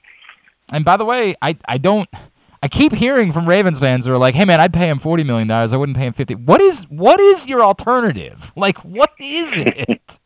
Like we keep saying, I do love. like you play Tyler Huntley is like that's the world that you envision here. Well, also those things are always so funny because like everyone acts like they're like a salary cap expert. Like, oh, 40 million is like right, but 50 million, like we'll never be able to afford a backup tackle. If that's like you haven't done the actual calculation of it. Correct. Like if the Packers can pay Aaron Rodgers 47, 48 million and still have offered Devontae Adams like a contract that he passed up on, then 100% like the Ravens could figure out a way to do this. And the I guess the blessing of having Lamar is that he makes up for things in other areas. Like you don't necessarily have to have, like a truly like a receiver that you're overpaying a shit ton and stuff. And so I think, that's the way. If I was a fan, I'd be like, it's not my money. Just pay the man. Like I don't want to watch. I remember what Ravens football was like before Lamar was here, and it sucked, and it was boring, and it was like just drained the life out of me. And we were in contention for a playoff spot in the last game of the year. We're about to go 10-6, and we couldn't even fill the stadium. Right. Like they were people leaving in droves because they were like, I just cannot do this anymore. And that's where that's the dark ages that I don't think anybody should want to go back to. Is just be like, just pay the guy, and then let's figure it out from there. Because I just don't. If you have a truly great quarterback, maybe Lamar needs this whole year to sort of like cement himself in that status. It doesn't really matter what they're getting paid. Correct. You figure out ways to put other pieces around them, and no fan is like smart enough to, understand the intricacies of the salary cap and all the sort of ways to kind of defer money or to move things around or equate stuff to an immediate bonus so that they can sign X person. Like you cannot win in the NFL without a great quarterback. You cannot do it. It's not that era anymore. Jeff Hostetler or Trent Dilfer are not walking through that door to win you a Super Bowl anymore. So you have to have like a truly great athlete, especially in the AFC. So Lamar's your guy. Figure out a way to do it, whether it's the end of the season or whatever, and just move forward with it. And because you'll be so much better off than blowing it up and starting from scratch and trying to figure out, okay, can we luck ourselves into another like 23-year-old most valuable player who we have 5 years to? I mean, the one thing they should be kind of blaming themselves on is that they burned 5 years of essentially rookie contract. This is the last year where he's playing under his rookie deal, and so you've had a ton of roster flexibility. If you wanted to do the all-in thing, if you wanted to do what it looks like the Eagles have done, right? Like you could have been that team, but not the case. Or the Rams. The Rams went all in on everything and blew up draft picks, and they won a Super Bowl. You wouldn't make that trade? Of course you would. Any team in the NFL would make that trade. Of course. Hey, man, I am all for you finding out more stories about high-level athletes that are fascinated in becoming morticians. I just want you to know that, like, the more of those stories you can come up with, I will read every single one. That's a promise to me. That was a fun one. That was awesome. That was awesome, man. You should tell the listeners what you're talking about. Sylvia Fowles, who is retiring after this season from WNBA, and has been just an icon in that sport. If you've not read Kevin's story, go search. You can just search Kevin Van Valkenburg, Sylvia Fowles. It will blow your mind. Like, I am so. I don't know. Like, was this out there in any way before? Like, that's I guess the part of it that I don't know is like, I don't know if somebody tipped you off or how you came across. That to me is, it's gold. Like, it's just so it's so incredible. It had been out there a little bit. She had mentioned it in some interviews, and Sports Illustrated had written a decent thing about it a few years ago. But she really was willing to kind of open up about some of the details of it and some of like her own mental health stuff. And so I think they say that like every great feature writer is someone who like sees a kernel of an idea and like turns it into popcorn, and like. So that was probably like what I kind of would like to believe. It's like, oh, I saw this and I was like, I think I could do this, my own version of this. And Sylvia was just great. She was super so cool, fun, and throwing out hugs and stuff at the end of the interview, just asking me about my own kids and stuff. Like really, a really nice person. She would, if I remember, I remember her saying that she liked to play funeral. Is that, I'm trying to remember exactly what the line, like I feel like there was a line in there where she was like, as a kid, she liked to play funeral. And I was like, wow. So that, Mom, I don't want to play tag. I just want to play funeral. She would give her stuffed animals little fake. That is wild, man. Kids, so. You know me. I like to delve into these things that are like not sports. Oh, no doubt, no doubt. That's. By the way, it's what I would prefer to do that. I'm just not as skilled as Kevin Van Valkenburg. At K Van Valkenburg on Twitter is of course how you follow him. Love you, buddy. Let's get together soon. Thank you for doing this. Sounds good, bud. You bet. All right. Kevin Van Valkenburg from ESPN checking in with us here on GCR. If you have not picked up the print issue of Press Box, you need to go do that. Mark Andrews is on the cover, larger than life. Great cover story from our Bo Smoka about his unlikely path to NFL superstardom. Go pick it up today for free at your neighborhood Royal Farms and at the hundreds of locations around town where you find Press Box. Read it all, PressBoxOnline.com. We'll come in, tidbit tubular quickly, and then Simply the Bets. That's on the way. Glenn Clark Radio. See Olympic athletes in action as the nation's best horses and riders compete in one of the world's premier equestrian events at the Mars Maryland 5-Star at Fair Hill, presented by Brown Academy, October 13th through 16th in Cecil County. Don't miss the breathtaking excitement of the dynamic cross-country competition or the elegance of dressage and precision of show jumping. There's also great shopping and activities, including a fresh food fest, corgi race, and a beer, wine, and spirits showcase. So come enjoy a beautiful fall day at the Mars Maryland 5-Star at Fair Hill, presented by Brown Advisory, October 13th through 16th. Learn more and buy tickets at maryland5star.us. Whether your focus is luxury and comfort, convenience and technologically advanced connectivity, or sporty performance and aggressive styling, we've got the perfect Highlander for you. Check out buyatoyota.com for deals on new Highlanders from your local Toyota dealer today.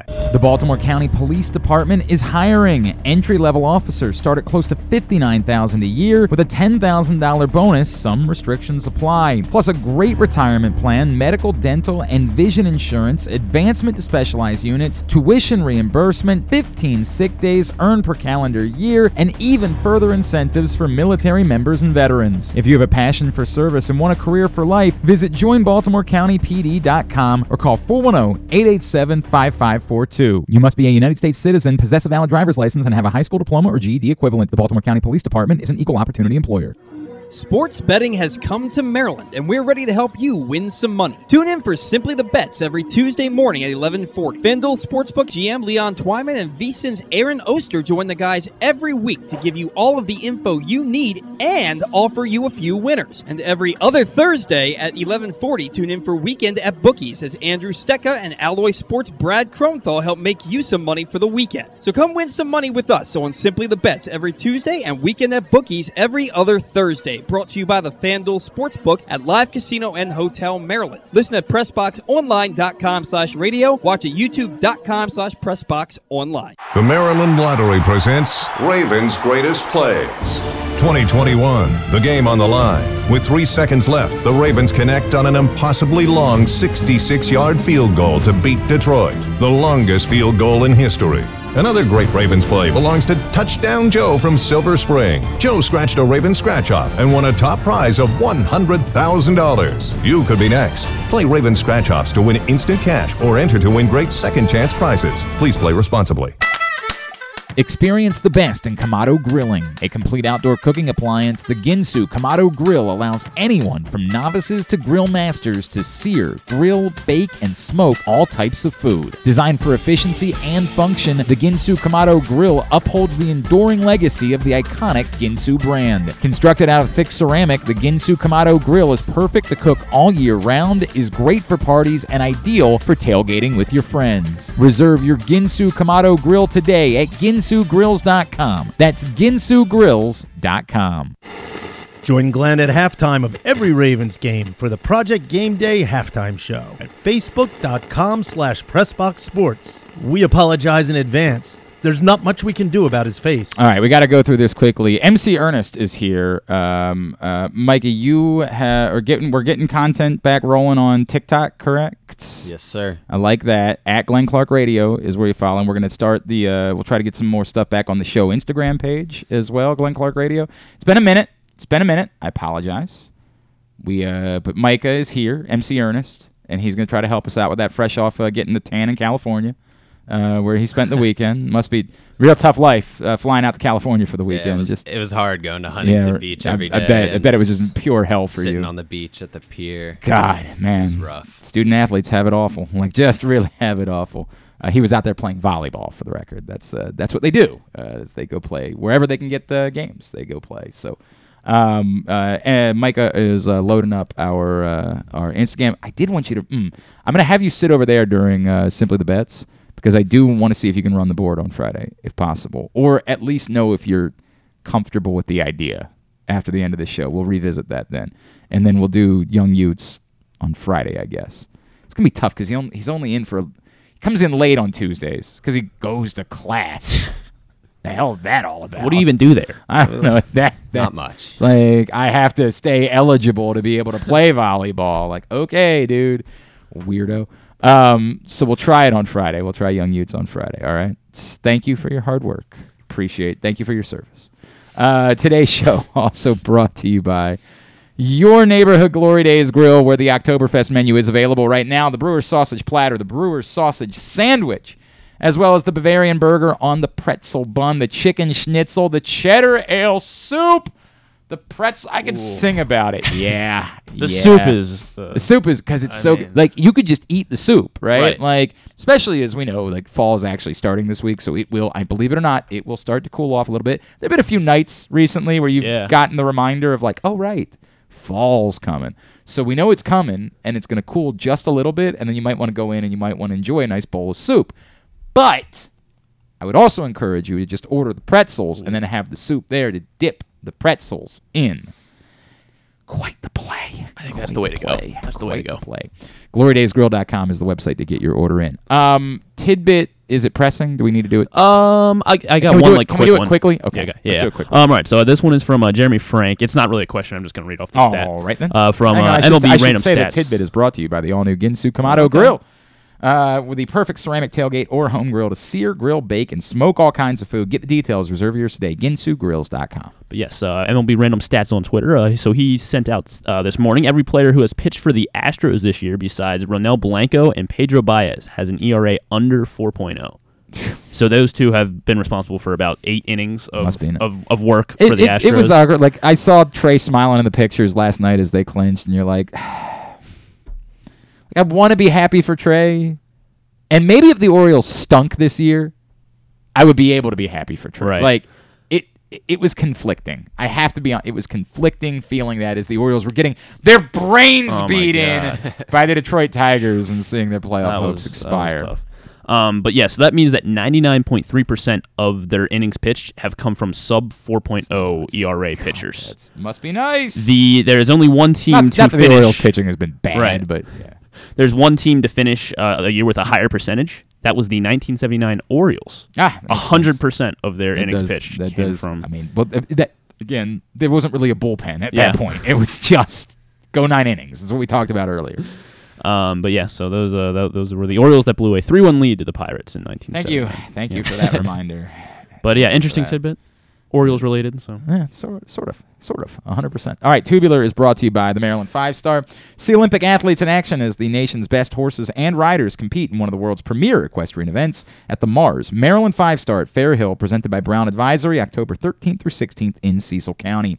Orioles will play again tonight because them's the rules. Austin Voth and Joey Wentz as they play Game 2 against the Tigers, 7 on Masson 2. Maryland Soccer is on Big Ten Network tonight, 7 o'clock against Penn State. Loyola's at Princeton at 7 on ESPN+. UMBC's at St. Joseph's at 7 as well. Masson Nationals Braves at 7:20. Guardians White Sox at 8 on MLB Network. TBS Mets Brewers at 7:30. USA Network for WWE NXT at 8. Anything non-sports wise? There's a 17-year-old that's making his he's fighting on the Dana White's Contender Series, which is pretty cool. The Bachelorette season finale and that reboot show with Johnny Knoxville and Keegan-Michael Key. That's on Hulu tonight. I feel like today. there was something that and I then, watched. I gave it. This isn't like Tubular. I'm not sure, Yeah. but the Serial podcast they released. They did an episode. Update, you should put that on there. You Yeah. should put that on So there for the sure. Adnan Obviously, it's a Syed. huge story locally. It's not sports. So I gotta listen to the new episode because I'm. I interested. watched the new Fletch movie, which means nothing to you guys whatsoever. But Fletch was a series starring Chevy Chase years ago, and they rebooted it with John Hamm now being Fletch. And I'm a John Hamm guy, so this is right up my alley. So you love those progressive commercials. I don't hate them. I'm not gonna lie, I don't hate them. They suck. He's made some interesting choices of movies he's appeared in, but I still like. Dude, him and Michael Bublé doing Hamm and Bublé on SNL a few years ago is one of I just thinking about it makes me smile.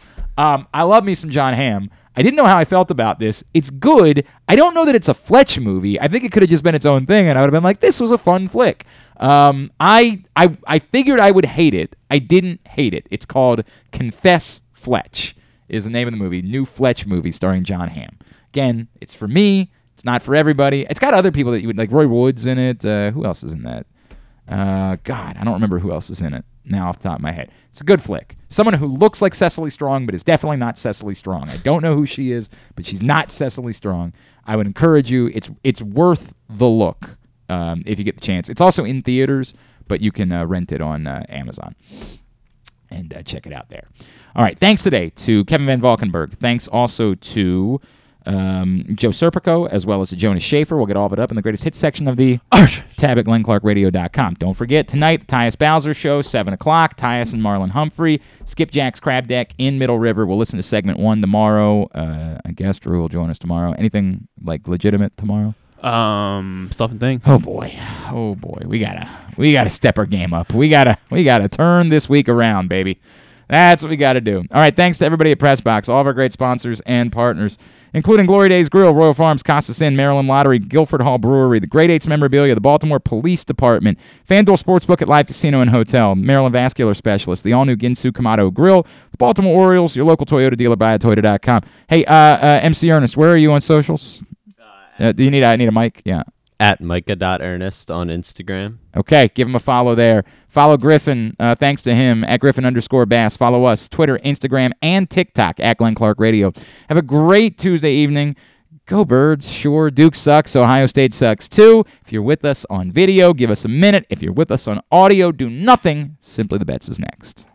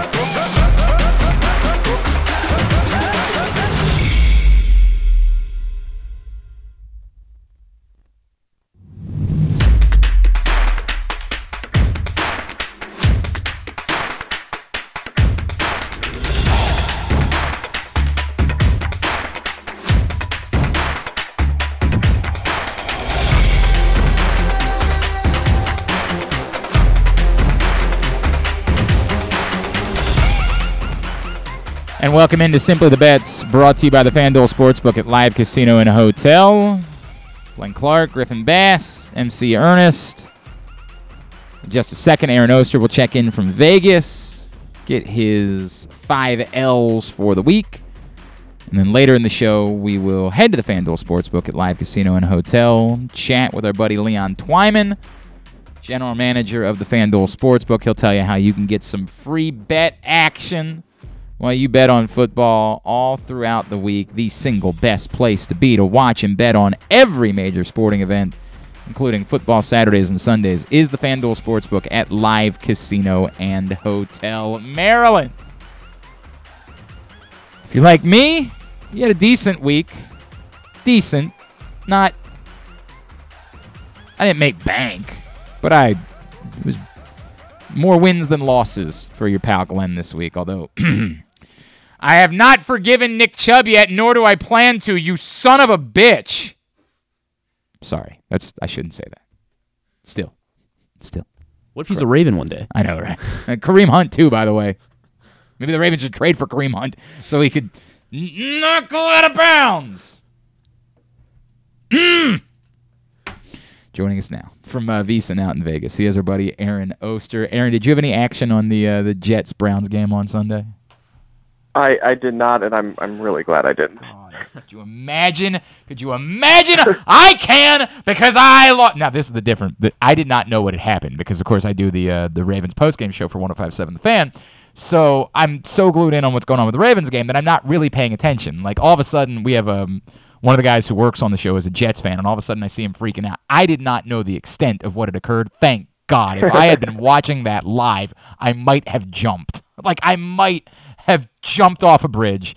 I cannot believe that would occur, but such is life. We live, we learn, we move on. That's the way that it goes. Aaron, a week ago, not a lot better. Not a lot better.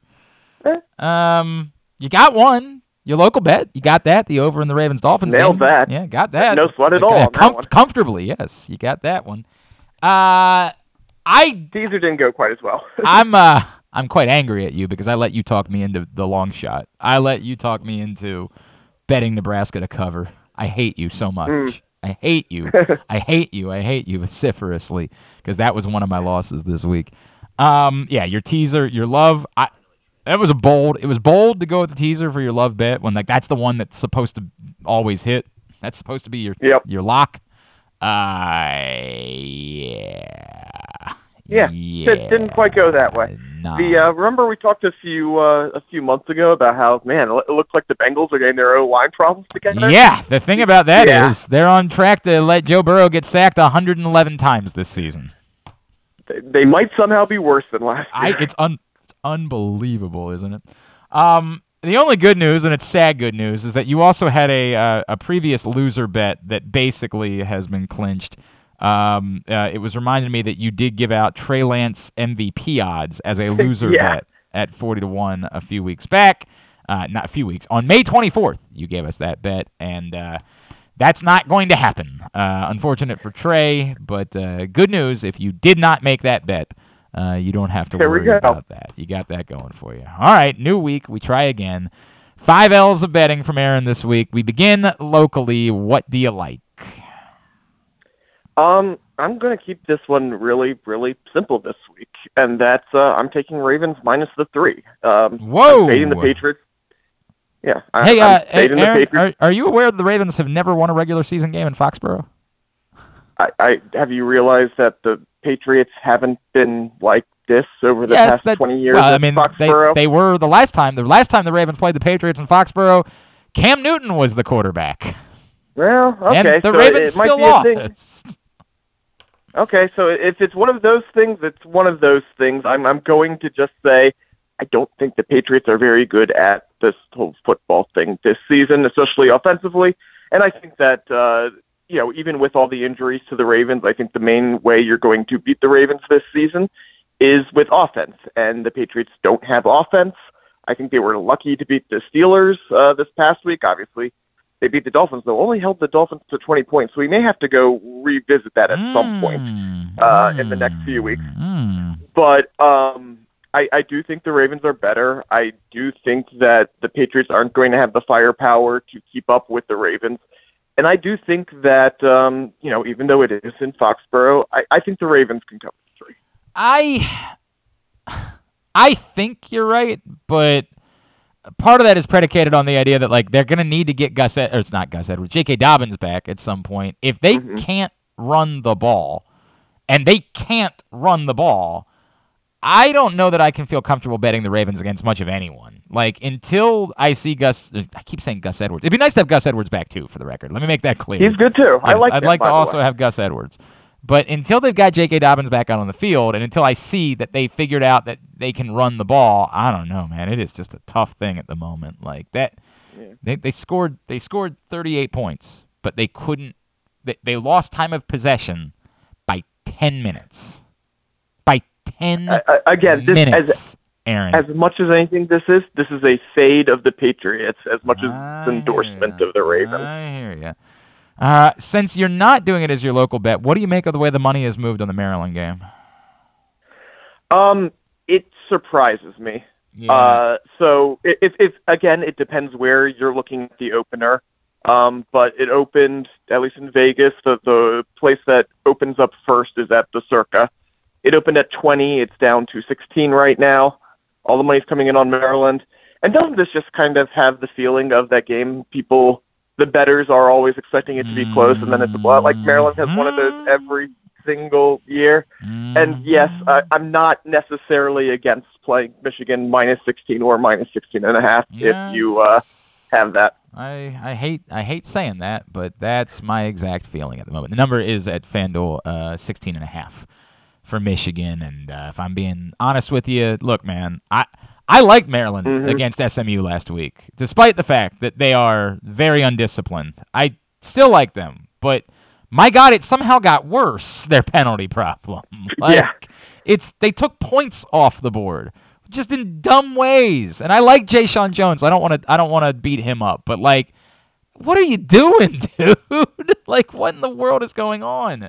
So yeah, I don't love that number. I'd probably bet Michigan. All right. This literally happens every year to Maryland, by the way. There's one game where the bettors, because of the numbers, line it up, and then Maryland becomes Maryland. And this is probably that game. They see that Maryland's 3-0, coming off a win over a good team. Good offense, good analytics. It's a big number. It's all of it. Like let's ride with Maryland. Yeah, I don't love it. All right, let's get to your long term. Give me your futures bets. FanDuel just put up an option in college football that I like. It has a to make the college football playoff bet, and it allows you to parlay it. So look, over the past few months, every time we've talked about it, we've kind of been saying, look, there's 3 teams that are probably in. We're just talking about the 4th spot here. So if you're allowed to parlay all of those together, why not parlay Alabama, Georgia, and Ohio State together? That makes it basically even money at minus 108. Who's not making it out of those 3? I mean, the only argument would be, could Ohio State end up losing to Michigan, right? Like, that's the only real... Now, with the game being in Columbus, you don't feel like they will, but that's essentially what you're betting there, right? Is does Ohio State beat Michigan? Sure. And I can get minus 108 on Ohio State beating Michigan? Yeah, that's fair. I mean, I'm not going to argue with you. All that, everything about it is fair. I guess maybe we still have to throw the Kentucky conundrum into there, right? Like, with Georgia having to go sure, but they could lose to Kentucky and still make it like a one-loss SEC team. They would, but the scenario where both they and Alabama, now you start getting specific, right? Like, Kentucky has to lose multiple games. So I see what you're saying. Right? Like, in the scenario the very specific scenario that you're talking about, where if Georgia were to lose to Kentucky, involves Kentucky losing multiple SEC games, which I don't know who else is on Kentucky's schedule. So you might say to me, like, do they play Alabama? I don't think they play Alabama, but I do think Kentucky's good. I like Kentucky. Right. There's absolutely a world where they could lose the game. I understand. Well, they got to lose 2. Remember, we got to find. Right. Well, I'm saying the SEC championship. Well, so you're saying you're saying Georgia loses to Kentucky, misses the SEC championship game, and you still put Georgia in when Kentucky loses to Alabama in the SEC championship game. Okay. We've seen it before. Okay. I mean, there's that path. there's multiple paths, but yeah. By the way, they're at Ole Miss this week. That's not a gimme. Like, that is Right. definitely not. For Kentucky is what we're talking about. But yes, we're betting some very specific games is what we're talking about. So, you know, I know you don't normally like that type of bet, but yeah, money is I money. hear you. I hear you. Those are three teams we all believe. Like, we all believe that those teams are teams that should make it. I'm with you. All right. Next, let's go to long shot. What's the underdog that you love? You know, I'm still going through the awards markets. They're incredibly volatile right now, as with every game. You know, we're getting new favorites in every market, and players going up, players going down. And there's one player who's on what appears to be a pretty high-powered offense for the first 2 weeks, doing pretty well. And he is still 75-1 to win Offensive Player of the Year, and that's A.J. Brown on the Eagles. A.J. Brown right now 6th in the NFL in receiving yards. He's 224. He seems to be Jalen Hurts' favorite target, and they're letting Jalen Hurts throw the ball, as we've been seeing over the past 2 weeks. He's 75-1 right now, and I mean, the knock against Jalen Hurts, or A.J. Brown, is that Jalen Hurts is going to be running the ball from 30 yards out and getting touchdowns. They're going to be running the ball in to get touchdowns. Right now, he doesn't have a touchdown. That's the real knock against him. If that changes, though, and he starts getting touchdowns, he's going to be among the league leaders in receiving yards. So at 75-1 on an offense where you're going to be trying to, you know, when voters come around to it, I think we're going to be trying to reward that offense because it is going to be such a big change. Again, long shot, 75-1. I don't hate it. It's a hell of a long shot. It's a hell of a long shot. Do I hate it? Yeah, I mean, like, boy. You know what? We're just going to say fine, and I'm going to move on because I don't know. I got to think about that. Go ahead. Again, I mean, look, the reasons against it are obvious. As good as A.J. Brown is, that offense isn't so high-powered that he probably won't be leading the league in receiving, and it'll be tough to win it if he doesn't win. But again, it does look like he is the favorite target of Jalen Hurts. Yes, it does. Is it possible that he leads the league in receiving? It's possible. It's not completely ridiculous. I mean, again, right now Stephon Diggs or Justin Jefferson or Cooper Kupp are the favorites for the reason. But again, you tell me there's a 75-1 chance he leads the league in receiving? I get it. Yeah. I get it. I understand what you're saying, and there's something there. I will give you that much. There is something there. All right, let's keep moving. Aaron Oster is with us from VSiN out in Vegas. Give me your loser. Give me the one that you say, whatever you do, like Trey Lance's MVP, just please do not make this bet. You're going to end up regretting it. Well, it's funny you bring up the Trey Lance MVP and that being a loser. Because FanDuel's overreacting again to something. Right now on FanDuel, you look at the MVP market, Jimmy G is the 14th favorite at 39-1. Wow. He's moved all the way from 150-1 to 39-1 just by getting into the game. Okay, 14th favorite. I'd like to hope no one's actually making this bet anyway. I'd like to hope that, like, even though it exists, it's not a bet somebody's actually making. I mean, I hope. Look, because no other book has made a move this dramatic. So he's moved up a little bit at some other books, 100-1, 80-1, something along those lines at other books. The fact that he's moved to 39-1 at FanDuel makes me think that there are people playing it, and hopefully that just means they got it in at 150-1 where it was this weekend before he got into the game. I still don't think he can win it, but whatever. You get it at 150-1. I'm never going to criticize a 150-1 bet. Yeah, he's the 14th favorite to win MVP. Don't make this bet. Absolutely not. If you're even thinking about it, you're out of your mind. Okay. All right. I'm in complete agreement about that. I just can't believe there's somebody who's thinking about making the bet. And the one that you love, the one that you say, get there, however you got to get there, you got to do it, make this bet. What is it? I like this much better yesterday morning. The line has moved considerably, but I still think there's a little bit of value there. Right now, the Packers-Buccaneers game, the total sits at 41.5. Neither offense looks very good right now, and both defenses look pretty good. Packers games, their totals have been 37-30. Buccaneers totals have been 22 and 30 in their games. Mike Evans is going to be suspended, which deals another blow to the Buccaneers offense. What's the deal with him appealing that, by the way? Is there any... He's appealing it. Most people don't seem to think it's very likely. Okay. It's a repeat offender situation for him.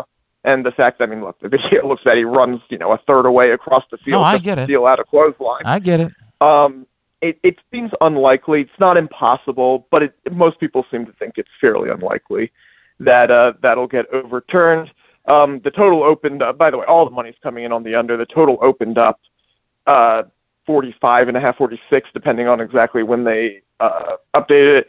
Obviously went down a little bit because of the suspension, but then just kept going down because more money kept pouring into it. I think this is just a situation where both offenses right now don't look good and both defenses do look good.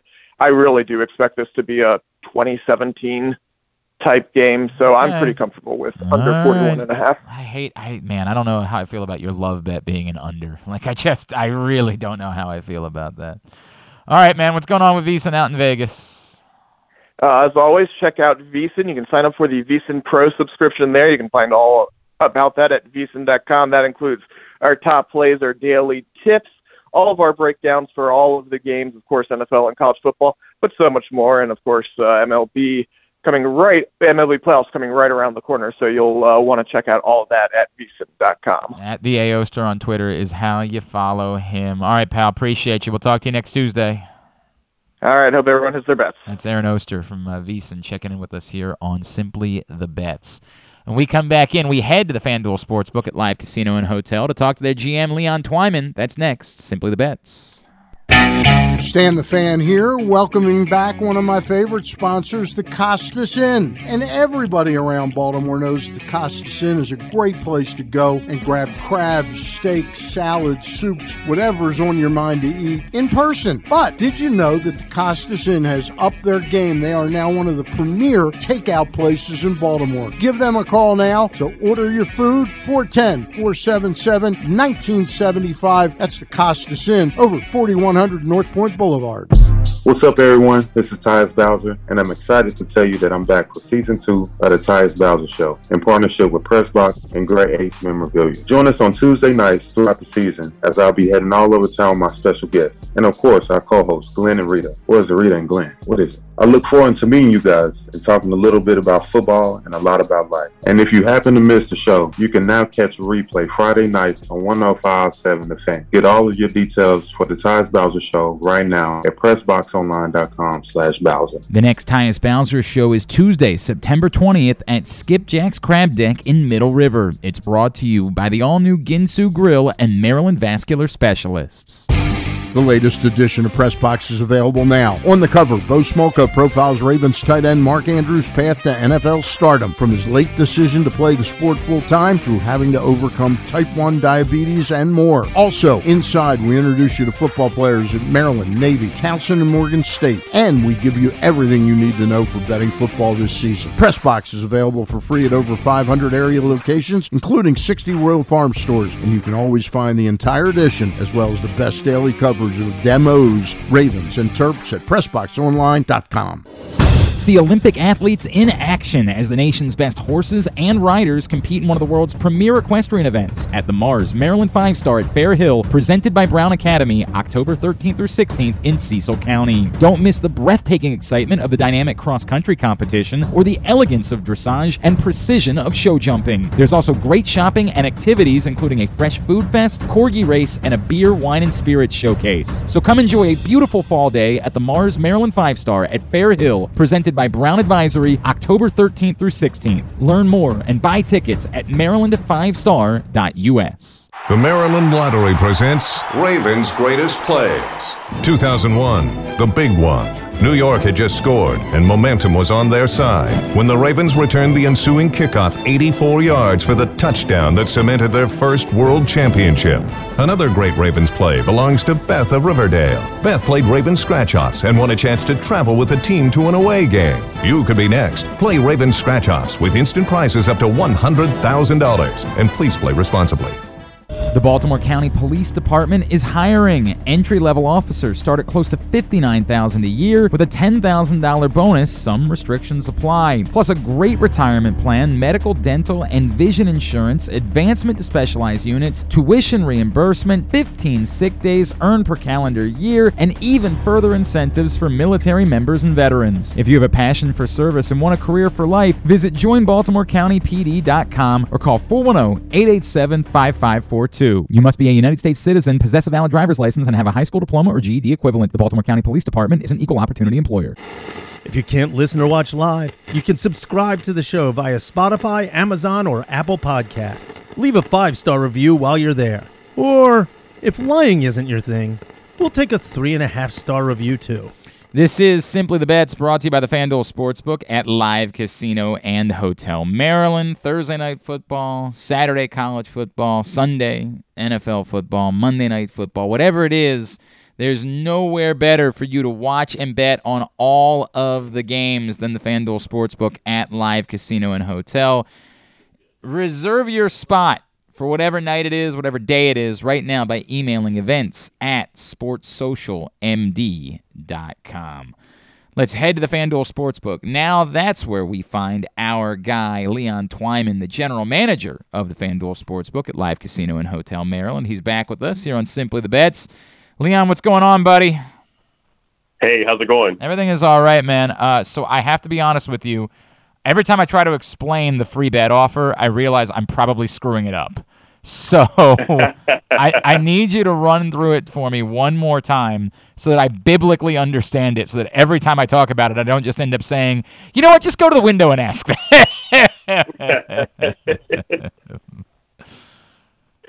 So the way the free bet works, you have to place a parlay. Any parlay, doesn't matter what it is, as long as the odds are at least plus 500, you will earn a $5 free bet for every $25 that you wager, but it caps it at $50.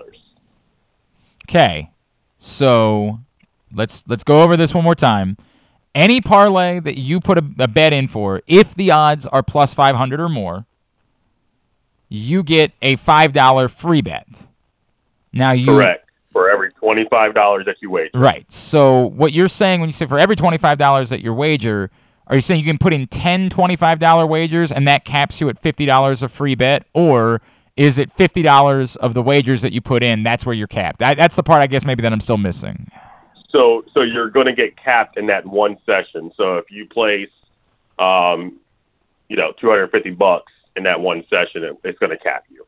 So if you go to, you can go to different kiosks, obviously, and place a bunch of individual $25 parlays, and you can get as many of those $5 free bets as you want.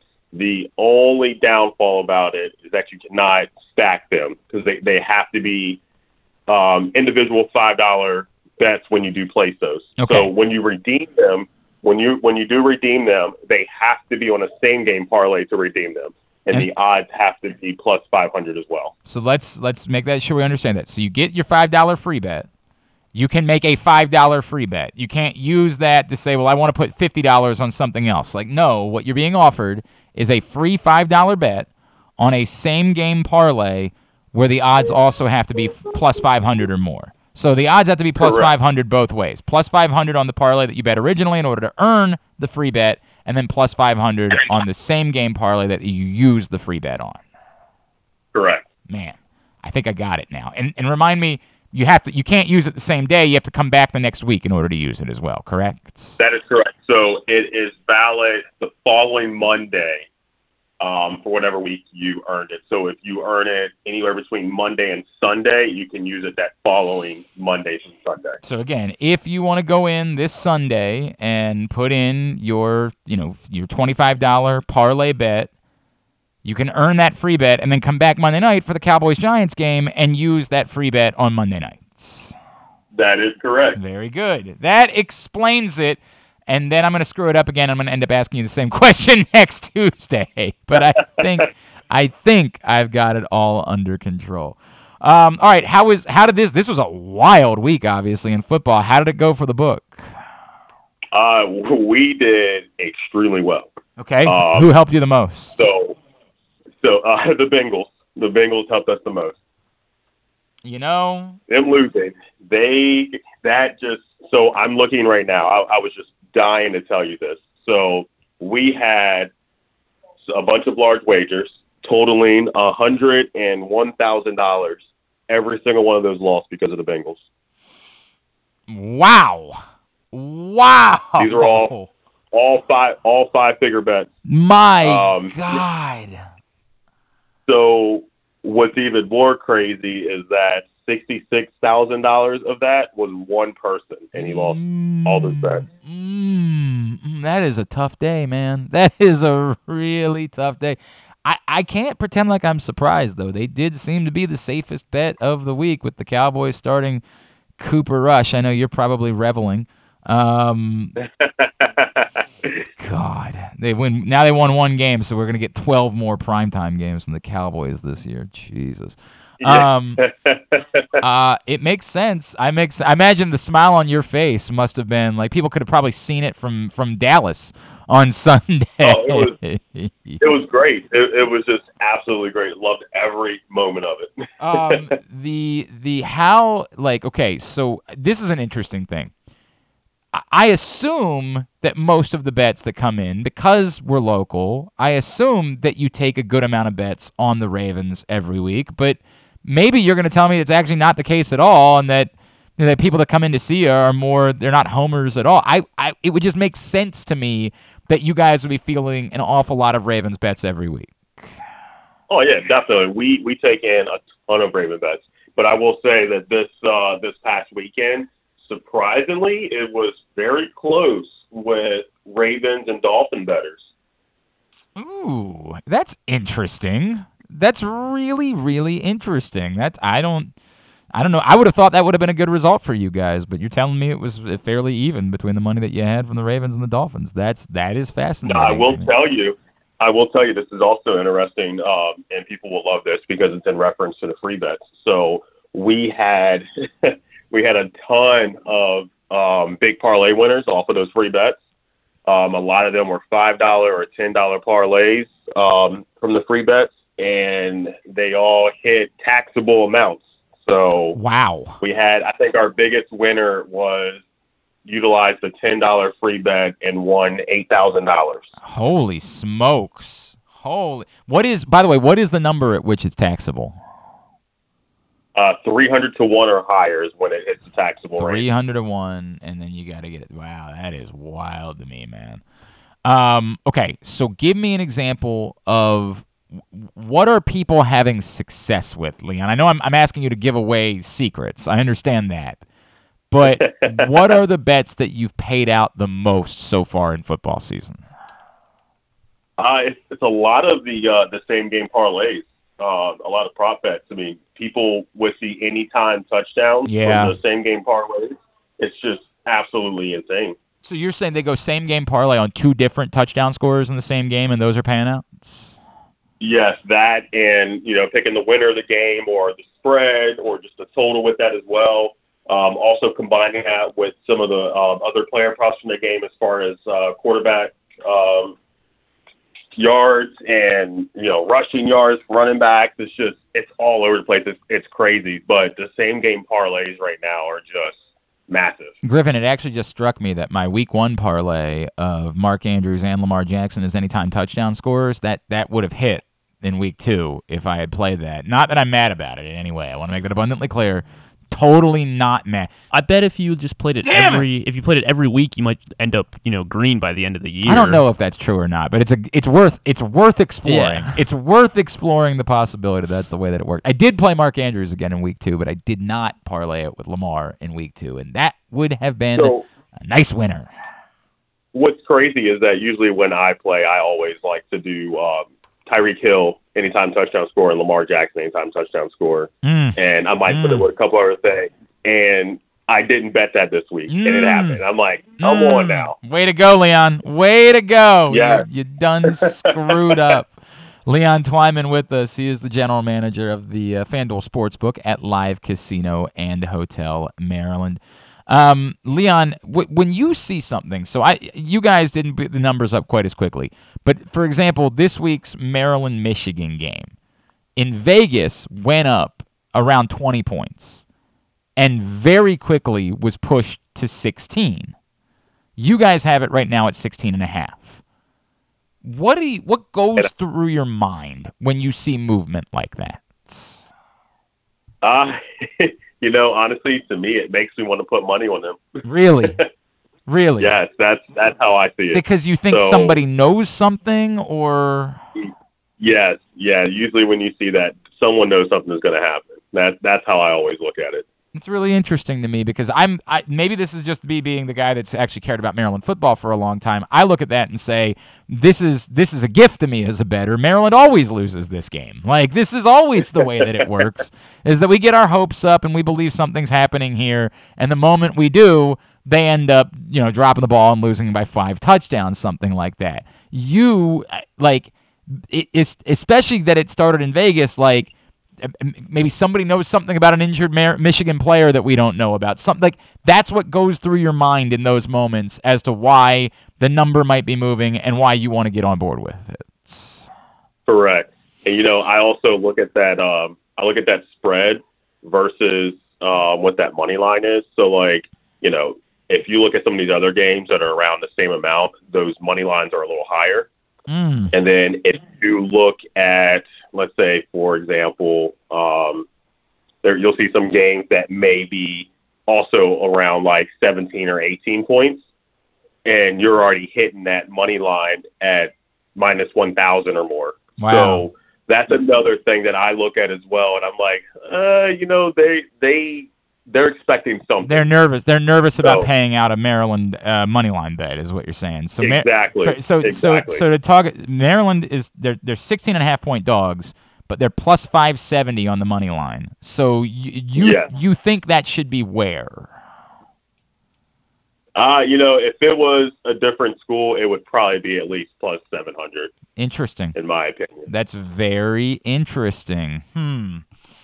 I'm still not bold enough to do it. I am still not. It's still Maryland football that we're talking about, Leon. Like, I still can't bring myself to make that bet, but it is mighty interesting. All right, sir, anything else we should know about that's going on in the sports book this week? So not for this week, but we're bringing in some more kiosks. Ooh, you've already got 61 and you've got bet pads. My God. Yes, we are just absolutely destroying the market here in Maryland. We need more. Okay, so where are they going to – are you going to put them back? So I know you moved some kiosks in order to put them in the old bowling alley space. Correct. So they're going to go back to that space. Back to where they were originally. So you're going to add more kiosks back in the initial space. Correct. So right there in front of the sports book and sports and social. So what's the grand total going to be when all this is said and done?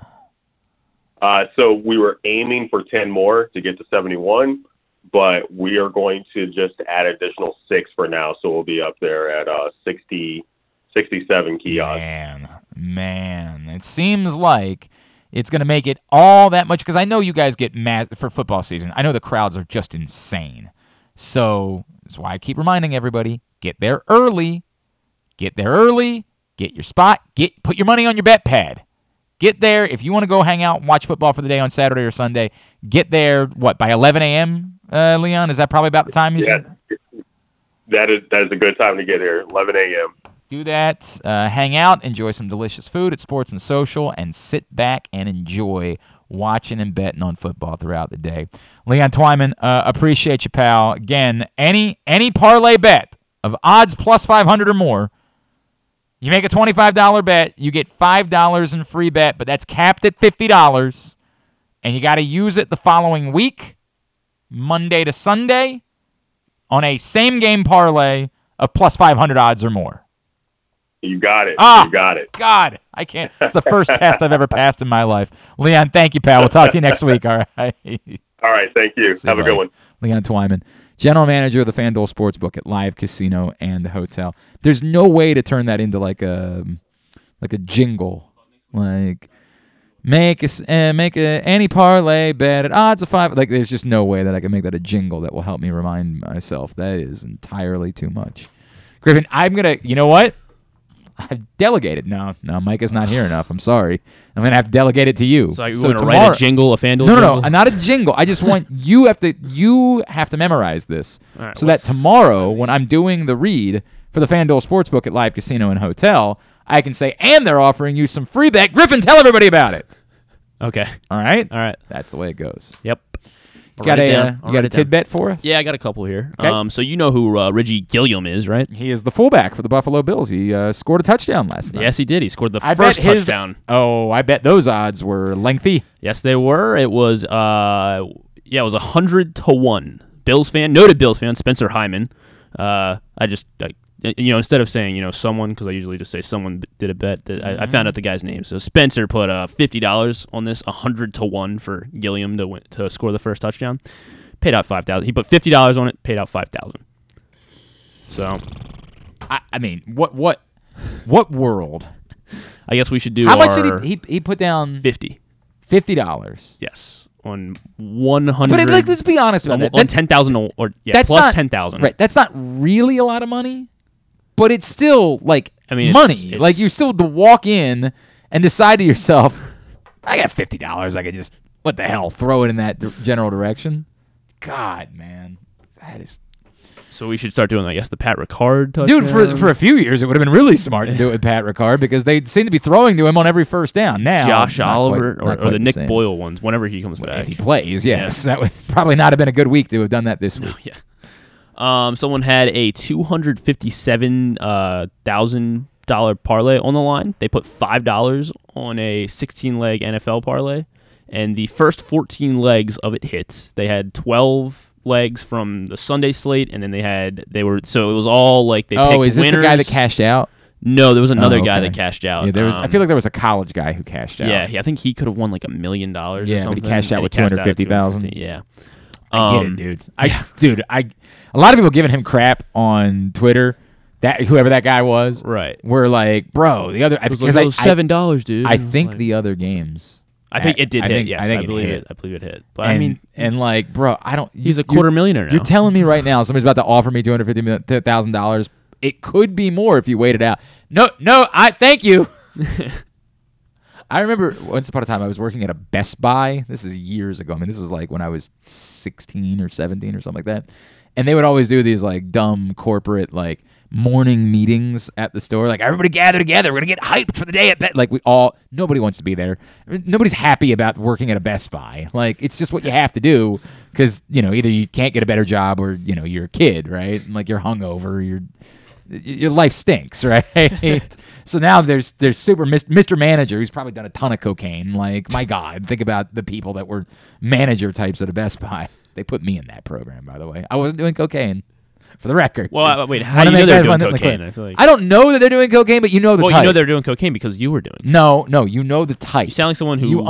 the person that is genuinely... You also would meet managers that you were not doing cocaine because they loathed and they would cancel these meetings. They would be like, you guys got work to do. Just go ahead. We're not going to do the meeting that day. But there was always a manager or two that was working that was like super excited about morning meeting time. Like, they put everything into it. And you're like, you're definitely... cocaine is the reason why this is the case. Allegedly.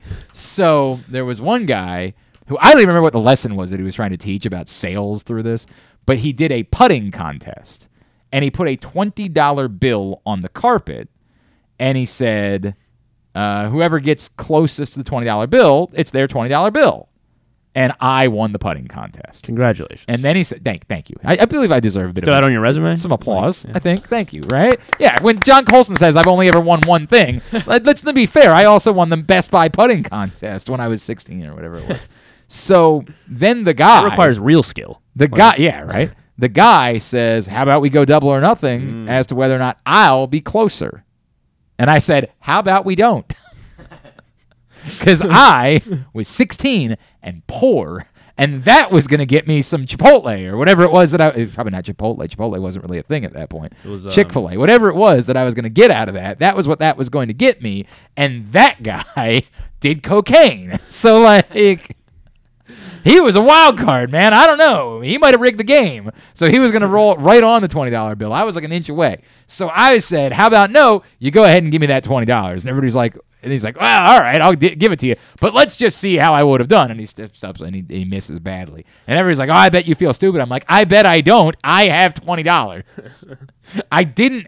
This $20 bill was not in my wallet earlier, and now it is. So you know what I don't feel? Stupid. That's what I don't feel. And that's how I feel about the $250,000 guy. Like, you can make fun of that dude all you want because he could have had $1 million. You know what he's got that you don't? $250,000. Shut the F up. Well, this guy has nothing because it was a similar looking parlay. Well, the other guy was college football, I think, and this guy was NFL. But yeah, so the first 14 legs hit. It was all like over-unders and just outright winners, I think. So he hit all his Sunday games, and then he hit the Bills-Titans game, the first Monday night game, and then he had the Vikings to beat the Eagles, which they did not. So this guy walked away with nothing. And then I also found a tennis one for you, Glenn. I mean, I don't think you would even know who these guys are. Alexander Petrov and Toby Boyer. So no, for some reason there were odds available for them. It was last Wednesday at the M15 tournament in Champaign, Illinois, and Petrov was a minus 20,000 favorite. Somebody put $2K on him, and he lost. Oh God! Against Toby Boyer. Brutal. Yeah. So that's people are betting on. I think I looked it up. They were like one of them was like the 1,200th ranked tennis player in the world. The other one was like 1,900. And the 1900, the guy ranked 1900 beat the guy that was ranked 1200, and this guy lost 2K. That is rough. That is rough. Someone used a $150 free bet on Devin Duvernay being the first touchdown scorer, and that was of all of the Week 2 Sunday games. So the entire Sunday slate. That was like a special available on FanDuel, and so he made $10,500. My God! Off a free bet. My God! Because Duvernay returned that touchdown. That must be nice. All right. Yeah, those are. I got. Those are that's good. it. Those are good. And then That's somebody enough. put $500 on the Thursday Night Football final score between the Chargers and the Chiefs. I mean, it was a normal-ish score. Yeah. It wasn't like a. It was 48-1 for Yeah. it to be Chiefs 27, Chargers 24. So he made $24,000. Not bad. Yeah. Not. Someone bad. also put $335,000 on the Chargers plus 4.5. Well, worked out. Yeah, it worked I out. mean- But I mean, that is just. Well, they should gutsy. probably offer to fillet Justin Herbert. I mean, at that point, with broken ribs, like going down and Jesus. I mean, let's be honest. Like, he had $335,000 on it, and the guy with broken ribs went down to get you a cover and nothing more. Maybe it was Justin Herbert. Maybe it was. Although Maybe I that's guess why. Maybe that's why he played to the broken rib. God. All right, good stuff. Yes. Thanks to Aaron. Thanks to Leon. Thanks to Griffin. We will no weekend at Bookies this week. We will be back next Tuesday for the next Simply the Bets. May the odds be ever in your favor.